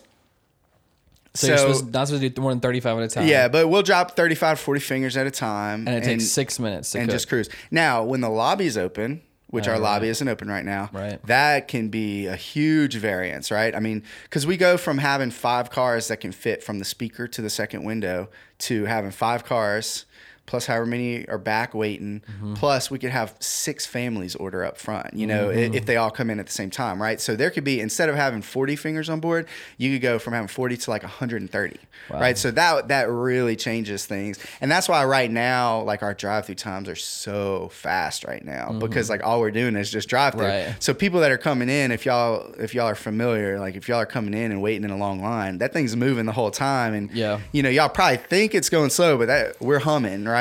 So, but that's just because there's 30 people in the line, right? Yeah. Whereas normally you could come inside and be real quick or whatever. So, the variance would be a lot bigger when you have the inside open versus, like after a football game, a high school football game, the whole football team, all the cheerleaders and all the students come in, dude, we might have 400 fingers on board, right? Because everybody's just ordering and we're just like, I mean, those nights are actually really fun. Like I'll go up, me and Derek usually work those nights, my OM, and we just like, we're bouncers, it's fun. We're like, Eric, just sorry if that was probably loud. I didn't realize I screamed in the mic, but and they're not listening and we're kind of paying attention when people are ordering what their name is and stuff and pushing food. And we'll like walk out and be like, hey, since you weren't listening, the high school kids will kind of mess with them. Be like, hey, since you weren't listening, here's your food or whatever, I always have a good time with them. And then we always end up having extra food after it's all over on those nights. And we'll be like, hey, who wants an extra 3 finger? And like just give out food because we would throw it away or whatever anyways. Because basically we close at 11, but those games, sometimes they'll come in and they'll be there until 11. Like we just keep taking orders until everybody's done. So we close a little later. Yeah. So just on that one night, people are still ordering. So we might have extra food or whatever. It's always fun. But we mess with all the high school kids, because you remember what it's like to be a high school kid. You're going to be young and dumb or whatever. High schoolers are so dumb. But those nights are fun though, because like I remember me and Derek both, we remember what it's like to be a high school kid. And I would have loved for like somebody to mess with me like that. And free food. Yeah, for sure. Good too. Especially the football players, they just sweated out probably 2 gallons of sweat, or whatever. So. But I forget what we were talking about. But it takes 6 minutes to cook a chicken finger. Yeah. Well, from when you when you grab the chicken to when it's done cooking. Yeah. To where you can put it in a box. Yeah. And then the fries and toast, is that you have a little more? Those can set a little longer. No, actually less. The fries. So if you have chicken and the guy plops it out, it's done and ready. Mm-hmm. If it sits there for more than 5 minutes, you throw it away. Yeah. Okay, and then what? And then the toast and stuff. How do you prepare all that stuff? Because you The can do. toast is almost strictly to order because it only takes, it takes a lot less time. Are they already like buttered and stuff? No, we butter it as it go. Like Okay. it comes in a loaf and we break it apart and butter it. So, but yeah, the toast and the fries, they take less time to cook. So we're a little bit closer to, instead of having, enough for like the next 8 cars, we might only have enough for like what's in drive. Interesting. And then, So unlike McDonald's where they're just dumping fries and leaving. I don't know how McDonald's until works. you're I don't want ready. to. I don't want to. It's okay. We can disparage McDonald's. It's fine. Everyone knows Cane's is the best fast food. And if they don't know that, as I've said on this podcast before, there's some good fast food. You should You turn ever been off this podcast Yeah. if you don't agree that. You ever been to Five Guys, dude? Five Guys is pretty good. Yeah, Five Guys is pretty good. Chick-fil-A is good too. Yeah, but Chick-fil-A is great. Chick-fil-A has the service and the quality there. That's Yeah, like very and they're open for consistent. breakfast, which And breakfast. I always tell people, dude, we can't compete. We got to talk about that too. we can't compete with their breakfast, dude. They kill us at breakfast. Well, y'all aren't even doing because we don't do breakfast. breakfast. So I'll say that with impunity. They definitely. And the dessert too. They they do kill y'all dessert. in desserts Yeah. too. Also, As your unfortunately. dad is often I know. reminding me that we don't have dessert. Right. I'm like, there's usually somewhere to get dessert somewhere around the Cane's. You can go. Okay, so you have all right. That's also we got how the food works. The sauce is all pretty done in the morning and pumped, and you just grab it and Or go. throughout the day, but yeah, I And mean the that's some of the stuff that we would do. Coleslaw is like mixed at every the day. beginning of the day, Yeah. and you have them, and then lemonade and teas all made. What is so you have like in terms of like logistics and stuff, you have, just give me, I guess we'll do the drive through since that's what's happening at the moment. So how many people are working, let's say like on Friday lunch evening time? Yeah, so obviously that depends on, we have like labor targets or whatever. So it What depends do you on, mean labor targets? Like based on your sales, how much money you can spend on, or Got it, how many okay. hours you can spend. Your budget on how many people you can have. Right. Yeah. Exactly. It doesn't go on dollars. So, but anyways, and that's a common practice for full service, especially, is to go on hours per customer, basically. So, so you have a certain amount. But if it's like, okay, I'll preface this by saying, like, I keep talking about those Cane's in California that are so busy. Yeah. I want to go to one day, but although the Cane's in Lake Charles was just as busy as any of those for the 8 hours that we were open the other day, so they can have up to like 22 crew members on. On one shift, and they'll be down to like little things, like there's one person that just cleans the lobby, like one person just handing out food in the lobby, one person just checking food and drive through to make sure it's the right thing. Like that's all they do. They stand there and bag food, right? So I mean, it can really get down to really specific things. They might have 2 people on prepping because there's no way to prep all that food in the morning, right? Yeah. Like you got to be doing it throughout the day. So, but in Central, we'd have 9 to 11 people on, depending on especially once the lobby's open. But I mean, you have somebody in drive-through making drinks, somebody in drive-through taking orders, somebody in drive-through handing out food, one person at the first window cashing people out. Who takes who registers the order whenever you pull it to the window? One of the people in drive-through would take the order. One of like 4 people. I say she or he would be dedicated to taking orders, and obviously, like everybody, like I said, like we're big on teamwork. So like if you need to restock tea, like that person isn't immune to restocking tea, right? Because they're taking orders. Like we try to get you to a point where you can multitask, right? Like that's a big thing at Cane's, being able to do more than one thing at once. And I mean, all of our crew can do that. Like it takes time, but you get to be really good to where you can like. Maybe it's a little slower and there's only 2 people in the drive-thru. So like the person ordering and the person handing out food and the person taking orders might have to help make drinks as well.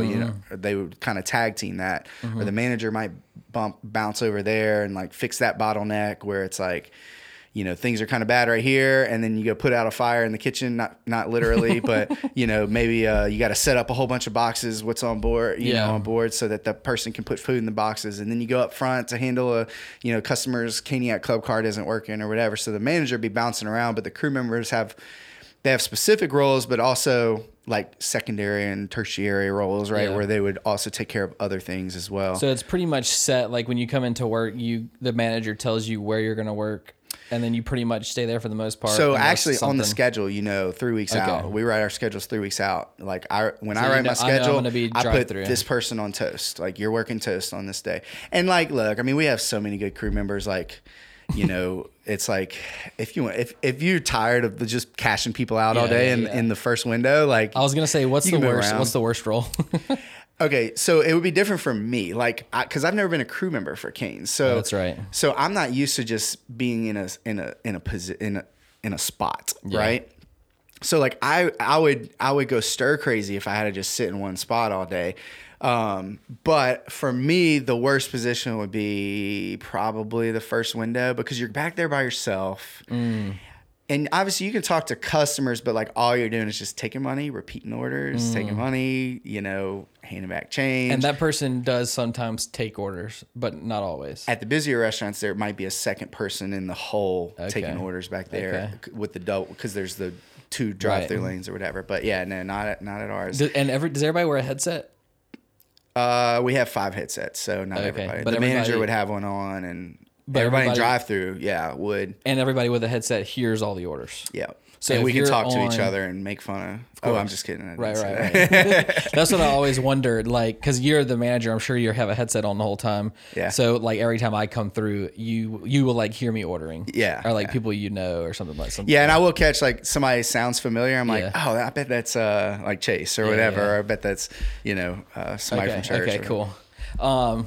Sweet. Okay, and so then the so like, what was I going to ask you about the what are your target times for a car in the drive-through? So it's kind of different at different restaurants. There's certain restaurants that their times are just going to be higher, like whether it's the order size or the customer base. Like, you know, maybe people have more like specialty orders at one restaurant versus another for whatever reason, right? So in Central at our location, like if we can run like a 2-minute 15-second time, like that's a good, during the day, during lunch maybe like a 2-minute average, and during the evening maybe like a 2:25, something like that. Okay. And that's counting from when you pull up to the speaker to when you pull out a drive-through. So it doesn't count when you get in line. Right, So right. A lot of people don't know that. They're like, man, I waited 18 minutes for Cane's. Like, that's not how we look at it. Like, yeah, you waited 18 minutes, no doubt, because you were in the very back of the line that was into the street, right? But we measure, because like realistically, like we don't know where that line's going to end at any point. So like we have to have a staple of where we count people. That's why we're kind of switching away from drive-through times and more to customer flow, which is how many cars you can push out in an hour. That kind of gives a better idea of not how long people waited, but was that line moving good. So that makes sense. Yeah, and it's a cool. I would. That's one of those things, like people get paid more money than me to think of those kind of things, and it makes more sense, right? Analyze the numbers. Yeah, and all exactly. That stuff. Okay, we've like talked about Cane's for at least like so many other things I wanted to talk about. Yeah. But we've been talking about Cane's, which is not a bad thing. We talked everything. But this That's all there is podcast for might Cane's. be like super long, which is again. Yeah, I'm good with It's it. totally It's fine. It's like 1 o'clock. Yeah, it's 1 o'clock on the yeah. dot. And plus we had some delays. Yeah, no and because I forgot my keys this morning, and we had to drive to another location. So all right, so as the MP, or what is it, restaurant partner now? Yeah. RP. As the RP, you're managing basically everything at the restaurant. Mm-hmm. So and then Cane's corporate has like oversight, right? Yeah. Is that right? Mm-hmm. So are you like, is there anything that's automated that you don't have to do in terms of like, are you calling in and saying we need 10 pounds or 100 pounds of chicken on Tuesday? Yeah, like we would do and, truck like, orders. Yeah, Yeah. So that would you're be something doing at the all that restaurant level. stuff? Yeah. Okay. So they like Some cleaning things are automated, like when we get our lot pressure washed. Like Yeah. we do some of that, like the drive-through lane and stuff, but the whole lot, like that would be just somebody shows up. Yeah, like they And like get that lawn maintenance scheduled. and stuff. They just have that shit up. Yeah, What about, once like a week. cleaning bathrooms, the crew does that. Yeah, crew would do that. Yeah, And then and then the logistical stuff like ordering the food and having enough supplies and all that. You're doing all that stuff. making schedules. Yeah. Okay, all that and kind that's of based. That's pretty much based on like historical, like what you need and planning for. Yeah, I mean, okay. I write a forecast each week, what I think is going to come up, and write a schedule based on that, and I can adjust inventory based on that. I'm very lucky in Central that, I mean, it is almost the same sale, like Really? unless there's a football game and I know that's coming, right? Like there's a schedule. Although right now it's like I can hopefully knows, yeah. there's a thing they're saying that they're going to start football, but that, and it'll be like kind of quick, like October or whatever would be the first game. But anyways, Yeah, so I would write a forecast and adjust things based off of that. Okay.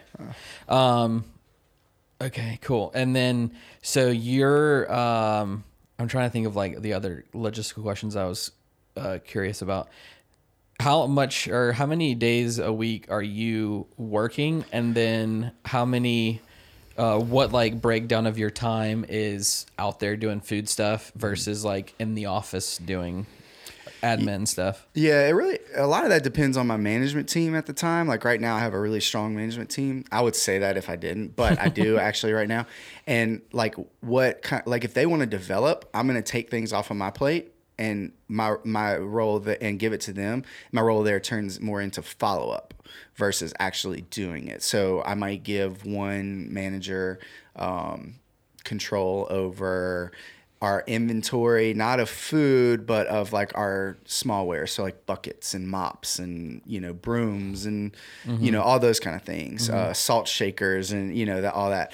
I might give another one, control over like the restaurant image, which is our cleaning program. Right. So like they would follow up with crew members and basically my role would turn into follow up there. Normally when I get like a new OM, I would kind of go over schedules a little bit with them and then let them write schedules for a little bit. Okay. And then I'll take over schedules, but I give them experience with the schedules. Yeah. So, and like once they're competent, I kind of take those things off their plates and give them new things, So, but anyways, I work on a normal week, which right now isn't normal because like we leave, like I can't. This is a whole nother can that maybe we don't have time to get into or whatever. But right now, because of COVID, we're on block scheduling. So like one block can't work with another block. And also one block, so if B block comes in for the night shift and A block work the morning, A block has to be gone before B block can come in. So normally for other people that are salaried restaurant people, so when the block change happens right now, we leave at 3:45. Well, normally I wouldn't leave till like 6, right? Because there's just like I need to get stuff done, right? So now some of that's done at home. A little bit more of it's done on shift, which is I hate that because I'm an operator, dude. Like I want to be on the shift, kissing babies, handing out food. Well, not right now, kissing babies, but because that'd be dangerous. But like, talking to people, handing out food, like making sure every box is like, move the fork and put it in perfectly right spot, right? Like that's what my job is. Like that's what I want to do, right? But a big part of my job is writing schedules, setting up interviews, sitting down with crew members. Where's your development at? Do you want to develop more? We do evals with crew members every 6 months, and managers writing those evals, like making sure people are where they need to be in their training, so a lot of that I would do normally from like 4 when the shift ends to 6, but right now I can't overlap with the other blocks, so I have to leave at 4. So at like 3:45, like everyone in the restaurant leaves and new people walk in? Yeah, it's like a shift change basically. So like that's crazy. Yeah, it's kind of weird.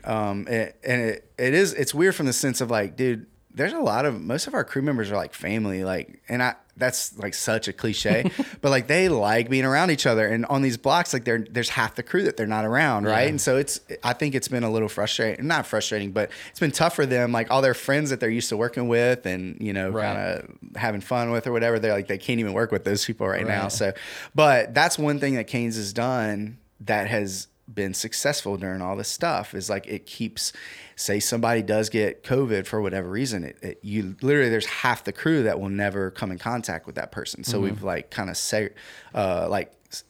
separated that and made it not be as big of an issue as it could be. You know, so cool. What other stuff have they like done for the coronavirus thing that you think was like, because I've seen a few like news articles, like they shut down the downtown one and all that. Yeah. That so like inside is shut down.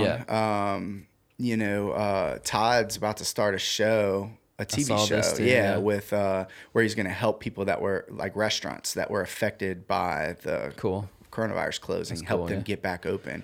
Cause Todd's an awesome guy, man. Like, I know, like maybe I'm drinking the Kool-Aid or whatever. Like, you're so convinced. Yeah, but no, I mean, he's a good guy. Like I mean, well, you've like vacationed with him, right? Yeah, I mean, the GMs will go. They take the GMs. Another great to benefit like a resort or whatever. Does for employees. And actually, so Yeah, I guess I can share this. Like the GMs were supposed to go on a trip. I don't know if you remember Right, this. I do, yeah. Literally the day Yeah. that the first case happened in Seattle. Remember the very first case in America was in Seattle. Yep. If I'm getting that right. And they decided to cancel the whole trip the day of. Like we were waking up the next morning to get on planes and go. That's crazy. And so like while we were like, oh, fresh, like really, like we're not going to go because of this. Like it ended up kind of maybe being a good call, Maybe, you know. yeah. Well, because at the beginning everyone was scared, like everyone, for sure. and I was worried. Like I have my oldest son has like slight asthma, and I was like, you know, you're starting to read all these things like, oh, people with asthma like are dying, like dude, they don't have a chance. You like get it, you're dead. Yeah, exactly. And so at the time, it was a tough call. Like I wouldn't have wanted to make that call, dude. Like all these like 400 and plus spouses, so it was like 800 people that were about to go to this resort. You know, just like living it up for 4 days or whatever. And it was like, actually, you have to open tomorrow. It's like, no. Back to work. Yeah, exactly. So, which is why you're ready to go on the beach trip in a couple weeks. Oh my gosh, I know. Because you didn't get to go. I need. To the Caribbean. I haven't taken PTO since this all started. So it's like, let's go. But I just felt like I need to be in the restaurant though. You know, like people need to see me in the restaurant because it was some trying times, you know, like there was people whose parents didn't want them to work, and which I totally understand and understood right at the beginning, you know, like I just felt like me and Derek both there, you know, Derek's like my right hand man. You know, we make almost every decision at the restaurant. I run it by him because he's a smart guy. But you know, we both like we were both like, yeah, we're not taking PTO right now, and it was just an understood thing, you know. And we worked out our 3 days off here and there, you know, try to make something happen 3 days in a row or whatever, just to get a breather, you know. But it was like, you know, we were working, you know. Yeah. Why, by the way, did you need more employees now than when the lobby was closed? Because there's less available. So there's less availability. Like, okay, so with 42 people, say like there's a Tuesday night shift, right? If I can choose from 42 people, maybe 30 of those people have availability, right, on Tuesday night. Versus if I split the crew in half and there's only 21 people that can work that shift, there's a whole lot less flexibility. Which during the summer, it wasn't that bad because everybody just wanted to work because that's when it all started, right? Yeah. It was during the summer, but now that school's kicked in, it's like, well, I have, you know, maybe 18 people that can work a day shift during the week, you know, because everybody's in high school or whatever. So it's, you know, it's different. Okay, a couple more Canes things, and then I want to talk about other stuff too. But everybody's like, "Oh my god, enough Canes!" No, it's never enough Canes. Let's be honest. No. Okay, so people that are you mentioned a minute ago, like do more like people management and things. I heard that you might not know him, but there's a guy, Kenny, who runs a marketing company in Baton Rouge, and they've done some work for Canes. 368 is the company. Oh, okay, yeah. And so they've done some work for Canes and stuff. And I think actually they might have contributed heavily a few years ago because they were like a presentation company. Oh, and so cool. they helped Canes they've helped them do a lot of their presentation. Our presentation, like the platform that we use, changed a lot, maybe 3 or 4 years ago. So that's probably what it was. So I just heard him randomly. I'm gonna try to get him on here too at some point. But I just heard him randomly talking about things and blah blah blah. But he said Canes is a leadership company. Oh God, I'm screwing it up. A leadership company disguised as a chicken finger company. Yeah, for sure. So, and a lot of the stuff that you've said, like so far to me, kind of like verifies his thinking on it and what Todd has envisioned for it. But I'm curious to know a little bit more about like the meetings that you're doing with the crew members and like the leadership development for them and the shift managers and like moving people up and training them and stuff. How much of that is like guided from corporate, like handed to you and like this type, like the structure, how much of it is it given to you versus how much you are just kind of, I guess, sharing what you've gone through, your experience with your crew members to move them up and develop them. Right. So I would say I've had a lot of success with like developing people in the sense of like promoting them, but I don't like to just say like, this is how many people I promoted, so I'm good at developing. That's not, because like I said, I told you, and I firmly believe this, it is not a career for 98% of the people that work for me.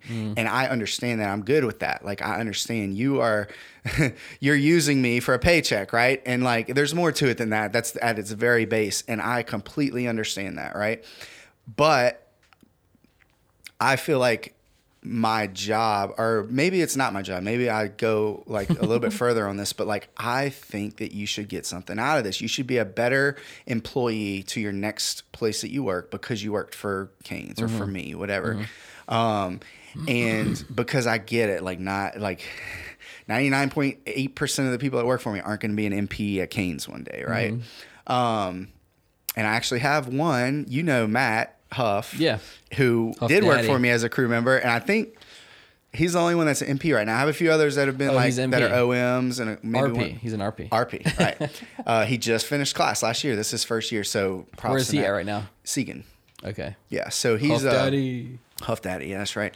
So, but anyways, so he's like the one, right? That's an MP, and I have a few others that have that have been shift managers and OMs and GMs that are working their way. But so, anyways, my goal with development is always to make you a better worker or a better employee, if you want to use that. So, I would say that development from a position standpoint is all Canes. Like they say, like, this is how you become a person that's certified to cook toast. This is how you become a person that's certified to cook chicken. This is how you become a person that's certified to handle cash, right? So like that is 100%. We follow the crew guide, right? And those people get trained and they learn how to do it. After that, it's almost completely up to the GM how you want to develop people. So like I do one thing that I really like, and I haven't been able to do it since COVID started because we can't get people together like that.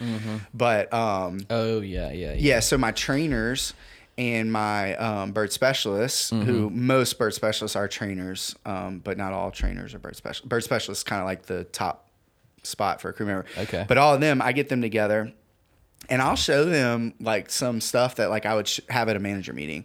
Obviously, they're not going to see like sales numbers and things like that, but they're going to see like our customer surveys, and they're going to see, this is where we're falling on cleanliness, and this is where. And I show them the stuff to hopefully empower them and to give them an understanding of like this is why managers are going to ask you to do this, and this is why like the managers. Like you might think that they're like not doing anything, but they're very busy doing what they're supposed to be doing, right? And so it empowers those, 40%, 30% of the crew that would fall into that category to like be more than just a crew member, right? And they understand the restaurant business and they're developing. And I'll let them at times, like lead a portion of that meeting, especially what we call high potential crew member. If they're about to I'm trying to get them promoted, if that's something that they want to do, like you're going to lead a portion of this. Like, sorry, like you have to be able to speak intelligently to other people, right? Cool. About something specific that you need to have knowledge on, right? Like you can speak to people, obviously, or else we wouldn't make you a manager, but like you have to be able to like have knowledge on something and relay that to someone else. So that, and then with shift managers, more of the development is Sean Ventura told me this without getting too much off topic, but as you move up in a restaurant or in a business, right? As you move up and have more responsibility, it's basically like your job becomes, all right, as a shift manager, I could keep my hand on this, right? I could keep a handle on organization and good labor while I'm running a shift, right? Well, as an OM, you need to be able to keep your hand on all the things that you did as a shift manager, but now you also need to be able to hire people and interview people, and you need to make time to follow up on cleanliness of the restaurant. And once you become a GM, you need to be able to keep your hands on that and also keep your hand on developing your shift managers and developing, so kind of as you move up. So my development for shift managers and for an OM would be like, all right, what else can you put on your plate without anything else fall? Yeah. Like you can't start running bad shifts because you're keeping up with cleanliness as well, right? Like you have to still run the best shifts and be able to keep up with something else. So their development's a little different in the sense of like, what can you put on your plate? Yeah. And I have to convince them that like, they're not just taking it off my plate, right? Like they're getting something out of it, right? Gives them the more extra responsibility so they can like take more ownership of it. Well, and then I have somebody like Derek who, man, Derek's ready to be promoted. Like that dude's a freaking beast. Like he's going to be an MP one day, right? And so for him, it's like, I try to like almost take things off of his plate sometimes because I'm like, you don't have to do everything, dude. Like I still like I give him like, as much freedom as possible because I'm like, it would be disrespectful to like just put like a harness on this dude, right? Like that would be like he's earned a spot of like response, like whatever you want to say, he's earned a spot to like have some flexibility, right? Like to kind of do what he wants, and I'll give him that, right? Whereas when I have a new OM, it's like really tight leash. Like you will do what I say, not to be like a dictator or anything, but like Don't mess up the system. right. Like I run a good restaurant, like it works. You need to figure out how it works, right? Yeah. So it's different, but Cool. Okay, let's like shift gears some. I want you to, if you're up to the challenge, Yeah. there's something that you participate in, pay attention to that I don't in any way. yes, I'm And wearing the shirt and the hat right now, I think. A little bit. And there's so like there's a couple other, like Caleb, and there's a guy I work with that's like really into it and like all that Okay. stuff. And we're talking about the NBA, and I really like sports and everything. I don't really like basketball as in general as a sport as Yeah. much. Like a big I understand contributing factor is because I'm not very good at it. Well, I'm not good at it either. But also it's just not as interesting to me. Yeah. So if you're up to the challenge, I want you to pitch me on why, two things. Why I should watch the NBA, Okay. and then why the NBA is better than college basketball. Oh, okay. All right. I need to soapbox for 90 seconds. Oh, I thought you were going to say 30 minutes. I was like, please no. no, I can't deal. Not on the NBA 90 for 30 seconds, minutes. okay? Yeah. And because you can't understand my basketball take without understanding this. Okay. And I hope everyone gets mad at this. I really do. Before you go, there's a couple reasons that you make a lot of people mad.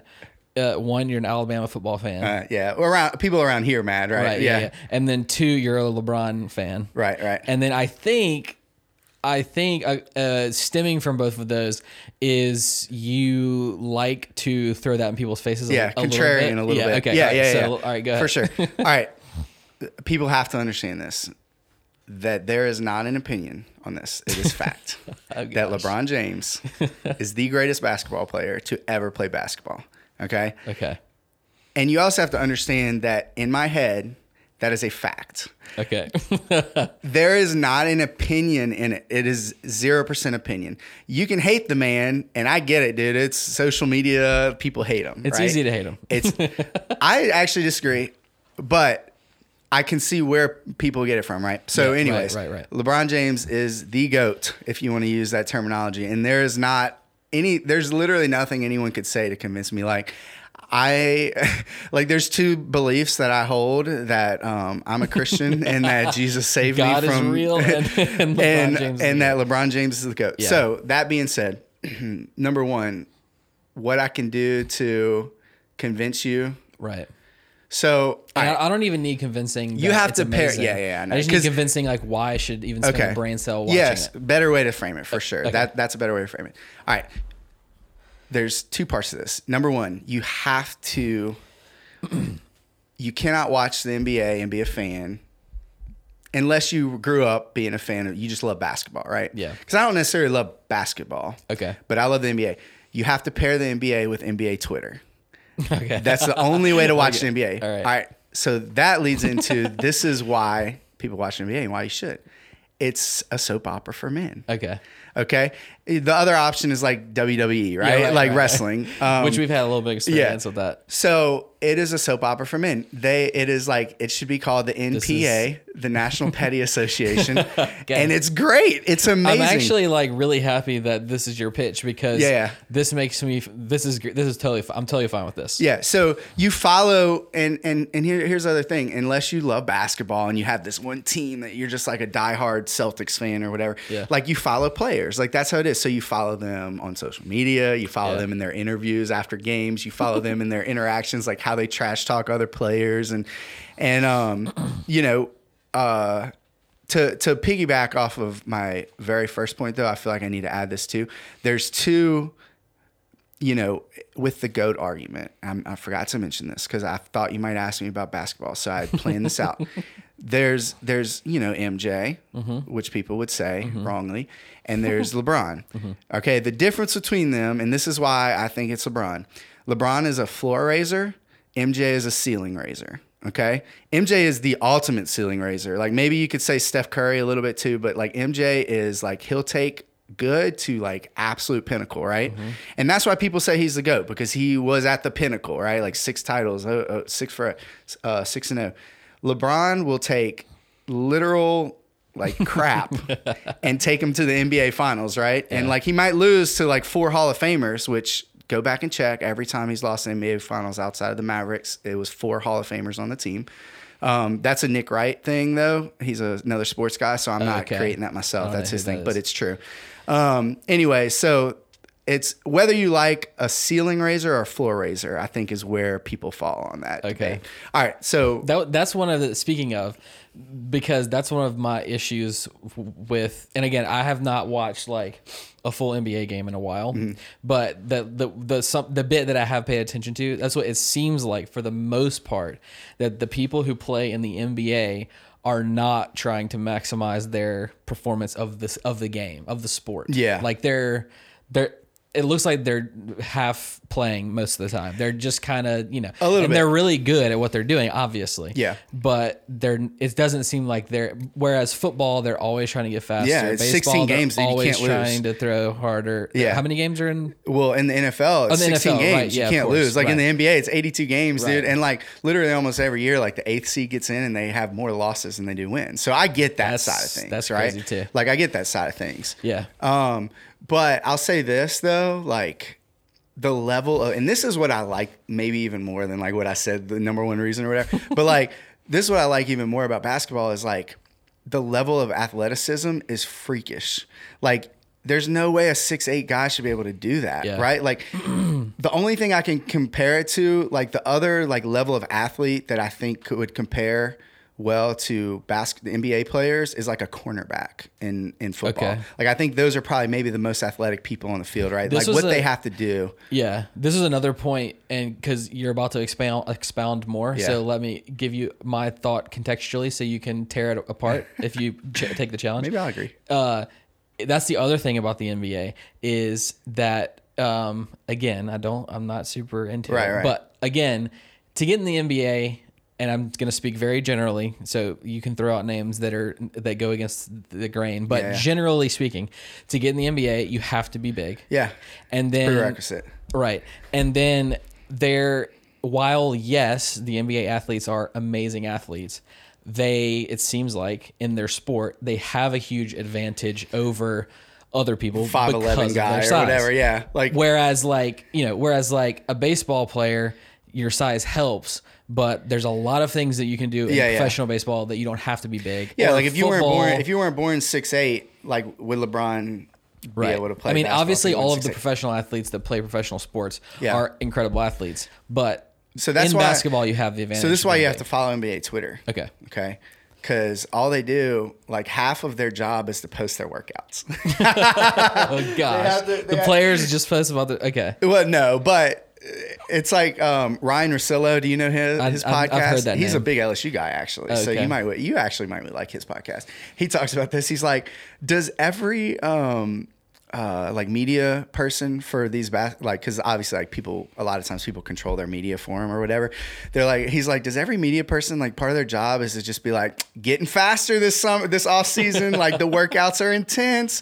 But no, all that to say, dude, those guys work just as hard, if not hard. Do they though? Like I don't. That's the. It doesn't. Yeah. seem Okay. like, So I'm sure they so do. here's something that was though. Okay. I feel like all right. So those people are like, most of them are like 6. Let's say like average is like 6'6", right? Okay. They're 6'6", like 195 pounds. Like just think about that.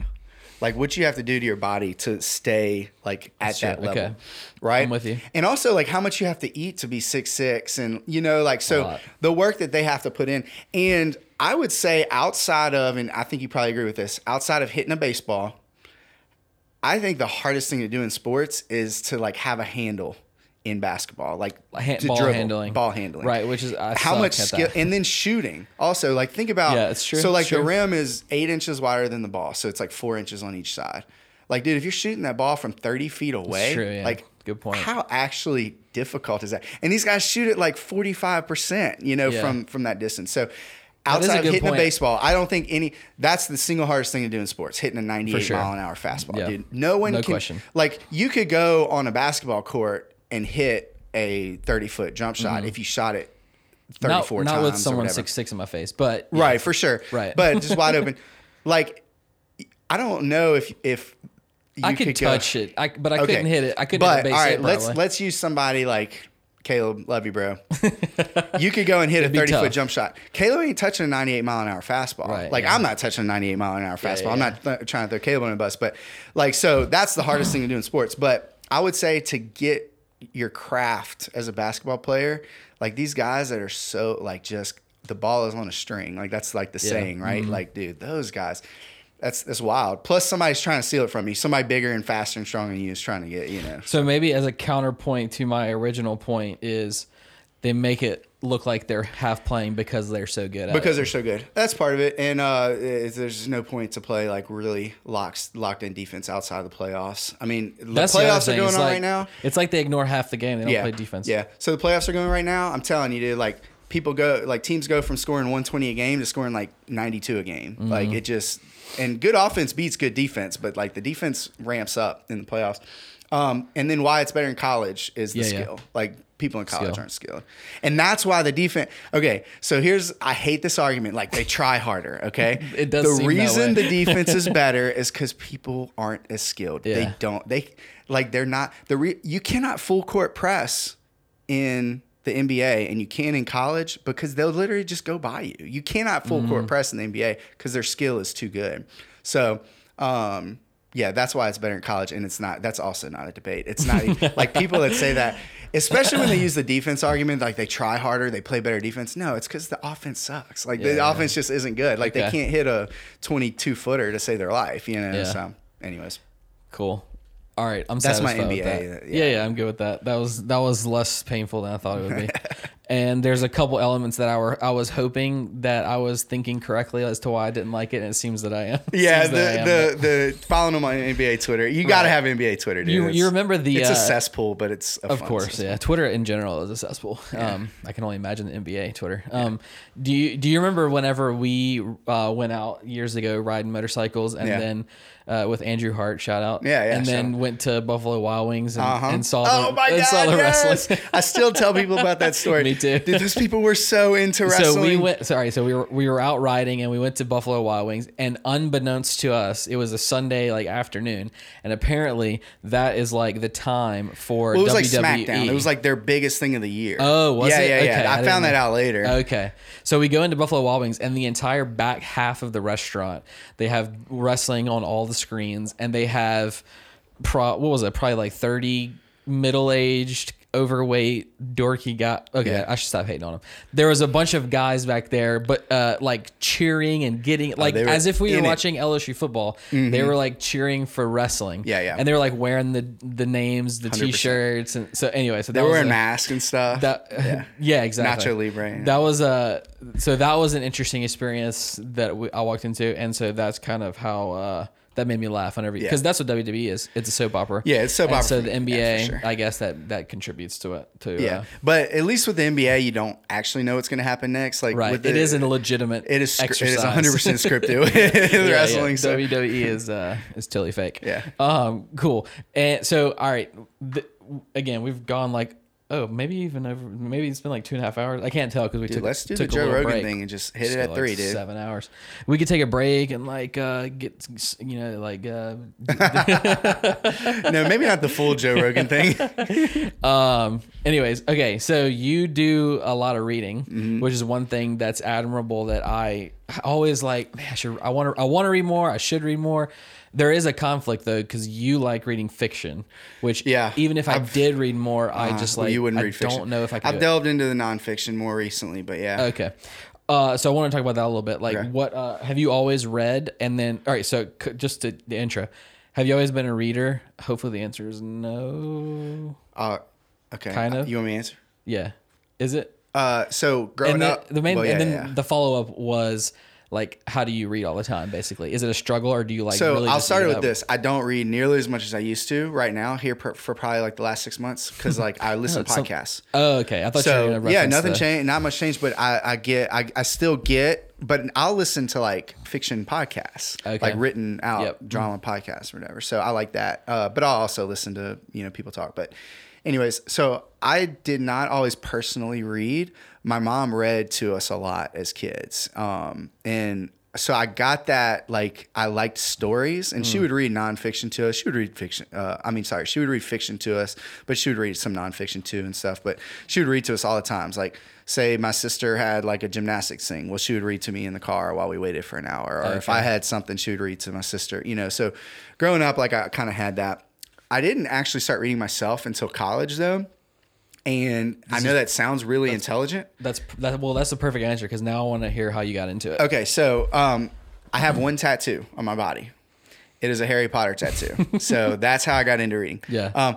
And reading impact, I love reading. I love it. And it sucks I haven't done it as much recently. I still am reading some, but not nearly as much.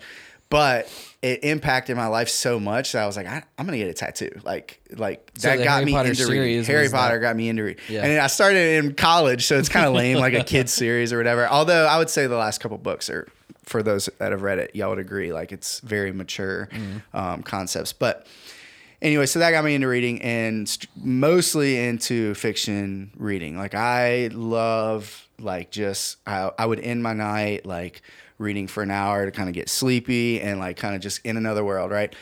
I would read multiple books at once. Like, I would read one night, another night. Face, like, how do you keep up with that? I'm like, I don't know. I just love, like, getting into this other world, like my imagination, letting it run wild, right? And here recently, you know, I really got interested in ancient Roman history, which I listened to a whole podcast. Hey, shout out Mike Duncan, Ancient Roman History.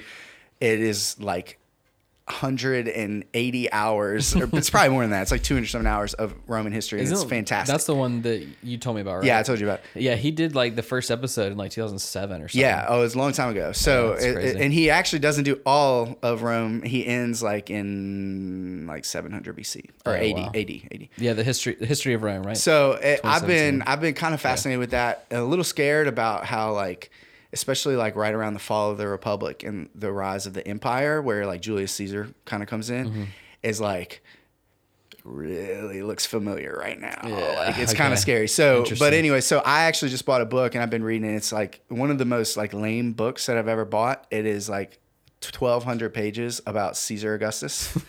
Dang. I'm sorry, not Caesar Augustus, about Julius Caesar. Caesar Augustus was after him. That was Jesus's time. Right.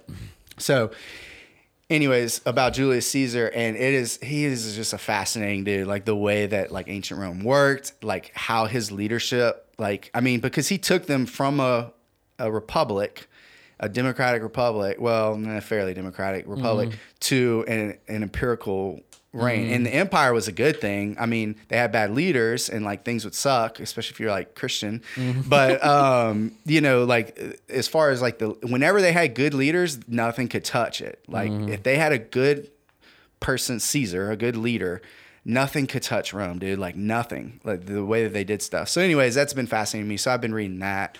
But how I got into reading, I would say my mom read to me a bunch, and then just that's how I like to like chill out at the end of the night. Cool. Was read for a while, but not as much lately. I've been watching a little bit more TV and a little bit more Yeah. podcasts, which kind of sucks a little bit. Yeah, but don't do it. I know. It's so addicting to just I like sit the down and watch podcast, Netflix. but yeah, the TV. I bought a book for the beach, so I'm kind of excited about that. I got like, I'm in process of like 3 books that I know that I'm never really probably gonna finish. Yeah. But I'm hoping to finish like one maybe while we're at the beach on the trip. So Yeah, we'll that'd see. be So all right. So what are some of your favorite books? But like, obviously Harry Potter. But That's a hard one. So I have, Harry Potter. The Circle trilogy is something that I read almost right after Harry Potter, and it's actually like a Christian not theology isn't right, analogy. Okay. But it's like the names of the books are like green, white, red, black, or something like that. It's 4 books. Game of Thrones, unfortunately. I say unfortunately because It's still not finished. He's still not finished. He keeps saying he's going to write it, but he doesn't. I love, and I'm talking about like fiction here. I love like the Aragon series, but they didn't finish that. Well, he left it open and didn't finish it. Like he left it open for more and didn't ever go back to it. So that kind of sucked. Dang, all these lazy authors out there. I wish I would have prepped for this question. I wasn't sure if you didn't ask me that because I have some really good series that I love. I'm trying to think of more. I don't know if I can think of them off the top of my head. You know, it's one that I hated. I got a fourth of the first book into Lord of the Rings. Oh, really? Couldn't get past Tom Bombadil.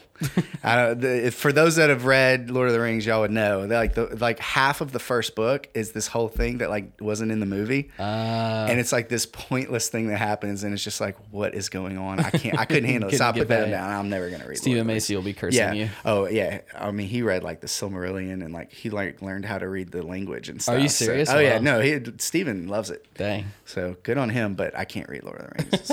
Okay, so podcast then. Okay. What's some of your whip out the phone. That's what Carl did going through his library. Yeah. So I listen to sports podcasts. So for those of you that are into sports, we should come back to that too. Keep going. Sorry, we should come back to that. Bill Simmons, one of my favorites. The NBA Ringer and Ryan Russillo would probably be like kind of my go-tos. Ryan, you would like Ryan Russillo a lot. Like if you, I don't know if you really listen to sports podcasts. I know you like sports, but I couldn't see you like really listen to sports podcasts. So those are kind of my sports podcasts.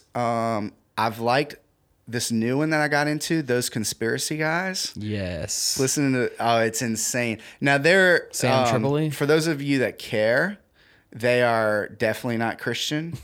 Yeah. And they actually like kind of anti-Christian. So like Faith, don't listen that I listen to that. And then Binge Mode. Okay, so my favorite podcast is Binge Mode. Absolutely, bar none. Love Binge Mode. So what all shows have they done on Binge Mode? Game of Thrones, Harry Potter. That's the only two I know, actually. Harry Potter, Game of Thrones. Let me get to their... They did Star Wars, didn't they? They did Star Wars, which was really good. I think you would like. I started listening to it. Harry Potter, Game of Thrones. Harry Potter, Game of Thrones, and Star Wars were kind of their big ones. Anyways... they did some Avengers stuff. Okay. They've done some TV things, but listen to them. They're hilarious.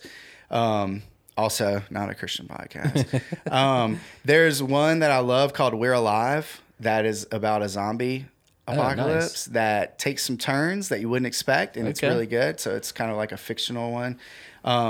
Interestingly enough, there's another one that I like called Fictional, who he takes a book, like a book that you would read, like I think he did. Let's see, he did like Sherlock Holmes, Monte Cristo, and he breaks down the book for you and explains it. I would like that's really cool. Monte Cristo. That'd be cool. Yeah, and it's like a 4-part thing. Great book, great movie. The History of Rome, one of my favorite podcasts.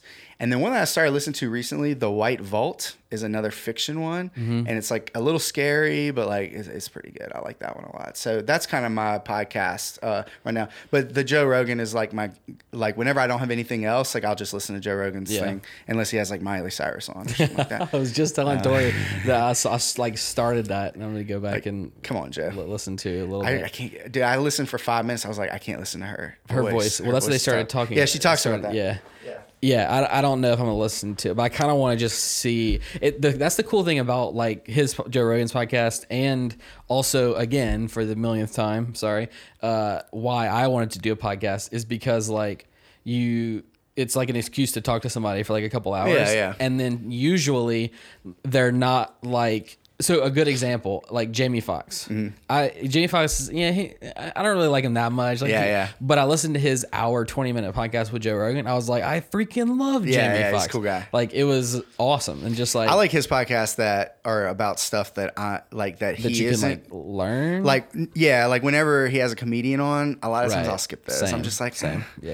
So stuff that he's not like very good. All the like the space, MMA ones, the space stuff, and the physics stuff, and the Elon Musk and like those I like a lot. So that's my podcast rundown. Sweet. And you listen to a lot of podcasts and so especially with these AirPod Plus shout out dude, because you can have it in and have that transparency mode on and like hear everything around you. So it's like you're hearing music, but it's like you hear normally also.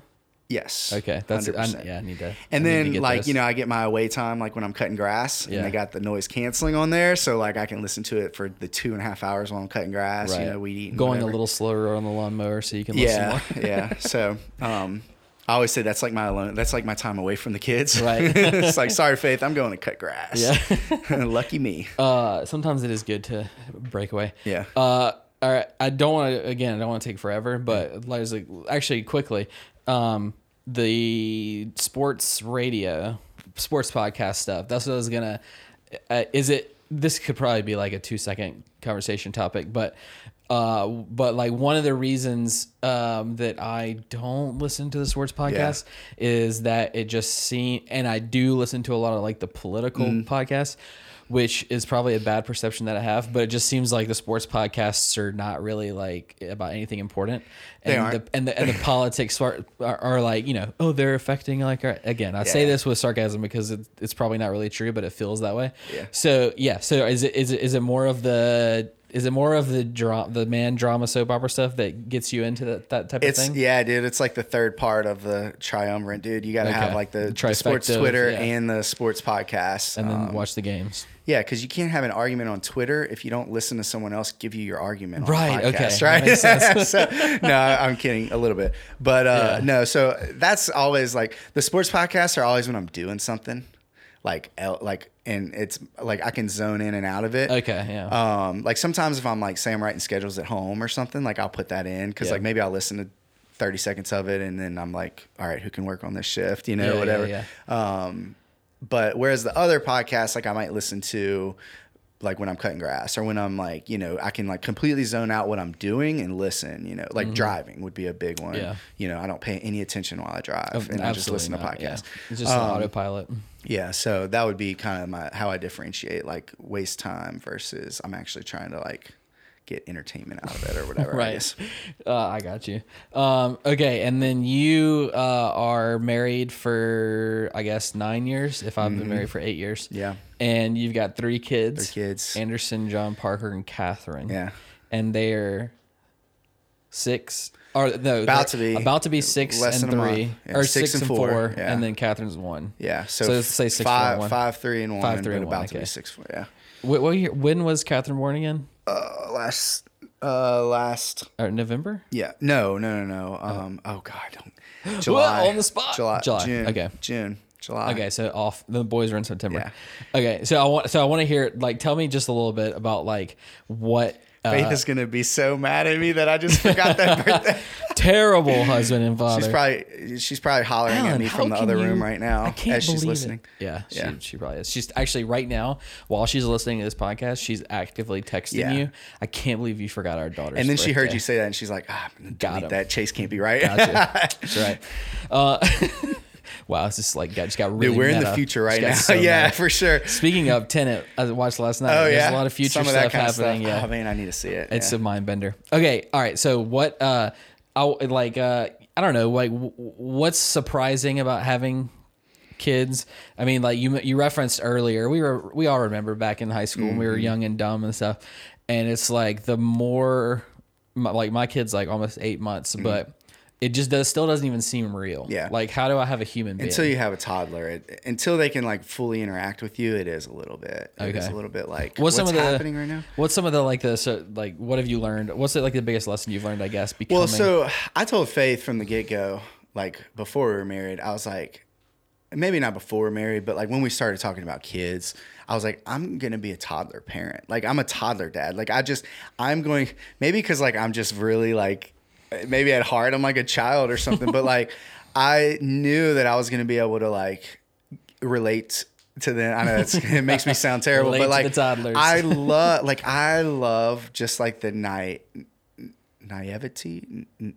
Naivete? What is that? Naivete. Like, yeah, they're just like the naive, Oh, the innocence. Yeah. the innocence, and the like. I can show them for the first time. Like, I'll make like a potty joke, and they're like, "Oh my god, that is the best thing I've ever heard!" That's right? awesome, yeah. So, like, when the first time I got Anderson to, he started learning letters and how to spell, right? And I was like, "Spell I cup," right?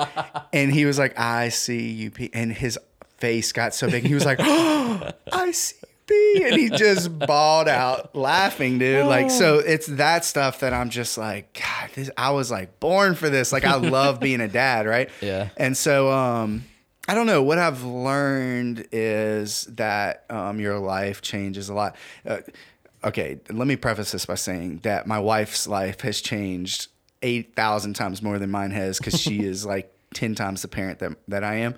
But your life changes so much. Like, and what that means is like your time isn't your time really anymore. And like we both work on like having alone time, right? Like with each other, but also like actual alone time. Like Faith went to go get coffee yesterday, and like, you know, your parents watched Catherine, and I had the boys, and so like it. And like a lot of times at night, like everybody go to bed, and I'll get from like 9 to 10:30 before I go to bed. Like that's my like alone time. Like whether I'm reading or watching a TV, or, you know, maybe even like I might even like be doing dishes or laundry or something. Like just like I need time where like there's not 16-year-old children whining at me, and there's not 5-year-old children whining at me, right? Got it. Sorry, crew members.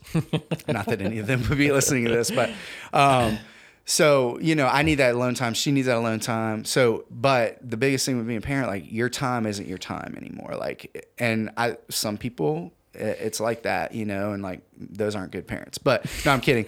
But it's like, but you don't have a choice in it, right? Like it's their time, like because like kids are like the most like selfish little, and not on purpose. Like that's just who they have to be, right? They have to be selfish. They can't fend for themselves, right? So, you know, but I have like Catherine, I still don't know yet, you know, like you said, like until they can start interacting with you. But like I've like my 2 boys are like the just best 2 little kids, right? Like they have their things, but it's just like, they're awesome, right? And I know Catherine will be the same way, right? Like Catherine gives hugs now. Like she started giving hugs, whereas the boys didn't really do that. And I know some boys are more like affectionate than others or whatever, but like the boys didn't really do that. Like Catherine, like when I get up in the morning, she comes to me and she has to give me a hug, right?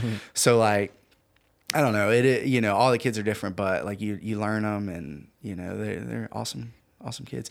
But I have like Faith is the best. Like she's just a good mom, dude. So that makes my job a lot easier, you know. So, anyways. So what's like your future plans? What do you want to do?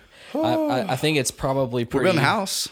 Right. Yeah, that's true. Yeah. I think it's probably pretty fair to say that you'll work at Canes for. Yeah, I love it, man. I love Canes. So I kind of told you a little bit about the MP. Like we get those long-term payouts or whatever. So a big part of like what we're doing is get out of debt. Like that's like what we want to do. Like get our house paid off as quickly as possible. You know, save money so that we can, you know, pour it back into people that need it. You know. There's always opportunities, you know, at the church or like just people in your life that like, you know, maybe they need, you know, something at the time. And if God puts it on our heart to give, like, that's what we want to do. We want to be in a situation to where like we can give, and, you know, it's like God blessed us to be able to do this, you know, like that's why like we get out of debt, and that's why God has given me the job that he's given me to be able to you know, like help out other people or whatever. We've both talked about adopting a kid. I think we want to adopt. I think that without getting like super political, if you're anti-abortion, if you're pro-life, and you're like not at least open to adopting, like you're not helping the system there, right? Like because some people are in situations where they have to give their kids up, dude. It's like they're in a situation that just isn't right? So if they choose to give their kid up instead of getting an abortion, like okay, like then what do you do as somebody who's pro-life and they made the right decision in your eyes? They made the right decision for them.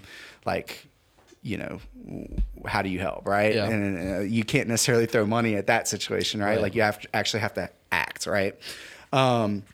So, you know, we eventually want to adopt. I think we've talked about that for a long time, but man, I think God's just put us in a place to, you know, to eventually, and even now, but to help people and do that. You know, I could see us doing some mission work later in life, you know, but who knows what the future holds. I know that we want to get debt free. Like that's a big thing for us is to get that house paid for and, be flexible to be able to help people. Yeah, that's cool. Have y'all started? When do you start building the house? That When's the plan could be date as of changing. now? that could be changing. Let me get some water. That could be changing in the moment. And then what? I kind of want to. What was like? I just had a great like last question to ask you, and then I forgot. I do this all the time, by the way. On doing so we're podcasts, getting I our always house forget. plans drafted right now. So that's Right, okay. we're in that part of the process, but we're kind of starting to realize right now with the COVID stuff, like lumber prices for whatever reason are like skyrocketing. For lumber, Like, wow. Yeah, like we could be in a situation where we'd spend like $20,000 extra on our house right now. And Dang. both of us are like, well, if we have to wait 3 months but not spend that $20,000, like That's a huge. we live in a chunk. trailer, but we have a lot of land, so like the kids can at least like go Right. play, right? Like we're not like as confined as it would feel or whatever. But and we'll save extra money or whatever during that time. So yeah, that's kind of if our contractor I think is going to shoot us straight. I trust him pretty well, but if he kind of gives us that. If we get the feel from him that like maybe now isn't the best time, like I'm good waiting a few months. So, Yeah, cool. so we're in the process. So. All right, last question to close it out. Okay. It's really a 2-part question. You've done some traveling. I like to ask Little people bit. about traveling, but what's like your favorite place that you've been to, like maybe most interesting, and then what's one place that you want to go before you die?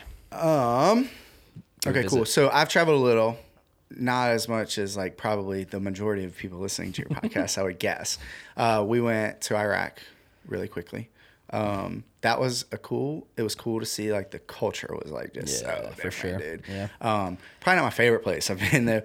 My favorite, like not necessarily city or state or whatever, but my favorite place that I've been was the Redwood Forest. Really? Like, dude, we went in there. It was outside of San Francisco or whatever. Didn't like San Francisco. I like some aspects. The city of San Francisco, not great. But the Redwood Forest was just like, dude, you walked in and it is like 70 degrees or like 68 degrees, Nice. dude. The whole time there's like a slight breeze going. It's like almost spiritual. Like the whole place Really? is just like, Wow. I mean, it's quiet because you're not really supposed to like make a whole lot of sound. There's a path you walk on, whatever. And you're just like, bro, like how do they make trees this big, right? And like how is this like so still Yeah. and everything? And it's just like it was cool. It was very surreal. I also like doing like we did Napa Valley. No, not Napa Valley, Sonoma Valley. We did the That's like poor across the mountain, man's yeah. poor man's Napa Valley. But so we did that, and that was fun. Like going to the like wine country that was cool. Like tasting wines and like, oh wow, there's like different flavors and like this is kind of neat, Like so that was a lot of fun. Faith was pregnant at the time. Like before we planned, we didn't know she was gonna be pregnant, and so then you really had to enjoy the trip. yeah, so like I enjoy for both of us. No. So that was fun. I wouldn't say like I don't really drink wine on like a steady basis, but that was fun to do. It didn't like turn me into like a wine connoisseur, Right. but that was fun to do. That was a good trip. I really liked that one. I like going to the mountains and that kind of thing. One place I want to go. So Adam Pitts, shout out, his little trip that he just did. I was like, all right, there's 13 places that I'm going to go from his trip. I want to go to like nature. Like I want to see like a valley and mountains and a lake at the bottom. And like, I want to do like, that's the kind of thing that interested me more. What is it? Faith just discovered a new word the other day, like transcendentalism or whatever. It's like, that's Henry David Thoreau. yeah. So, but kind of that idea of like, which you can get a little bit too far deep into that or whatever. But course, like you did. they're like nature is kind of like there's like just a spiritual aspect almost. And Romans talks about that. Like God showed Himself in nature, right? Like so. But anyways, I would want to go see like the pretty sights, like the not even pretty, like the mind-boggling, like a painter couldn't have come up with this, like right, like a painter that would paint that had to come from somewhere else. Like someone else had to create that, right? That wasn't a human, right? Like I can't imagine that. It's just such a big thing to wrap my head around.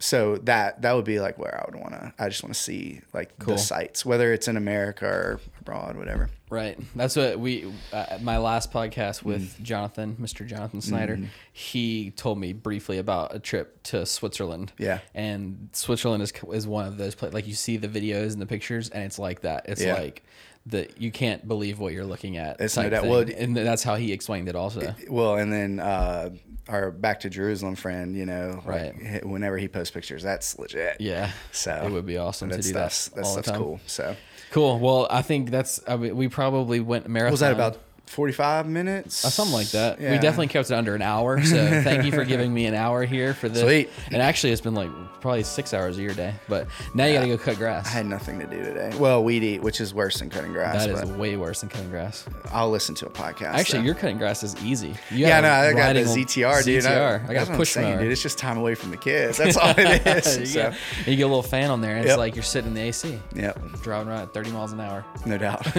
All right, sweet. Thank you for listening to this episode. I really hope you enjoyed my conversation with Alan. I really enjoyed it for sure. And again, a huge thanks to Alan for giving me over half of your Saturday to get this thing recorded. Sorry for all the delays, but thank you very much. Thanks for listening, and I hope that you go support my sponsor for this episode.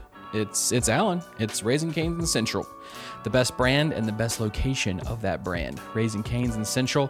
Thank you for sponsoring this episode. And if you're listening to this, please go out and support Raising Cane's, and specifically Cane's.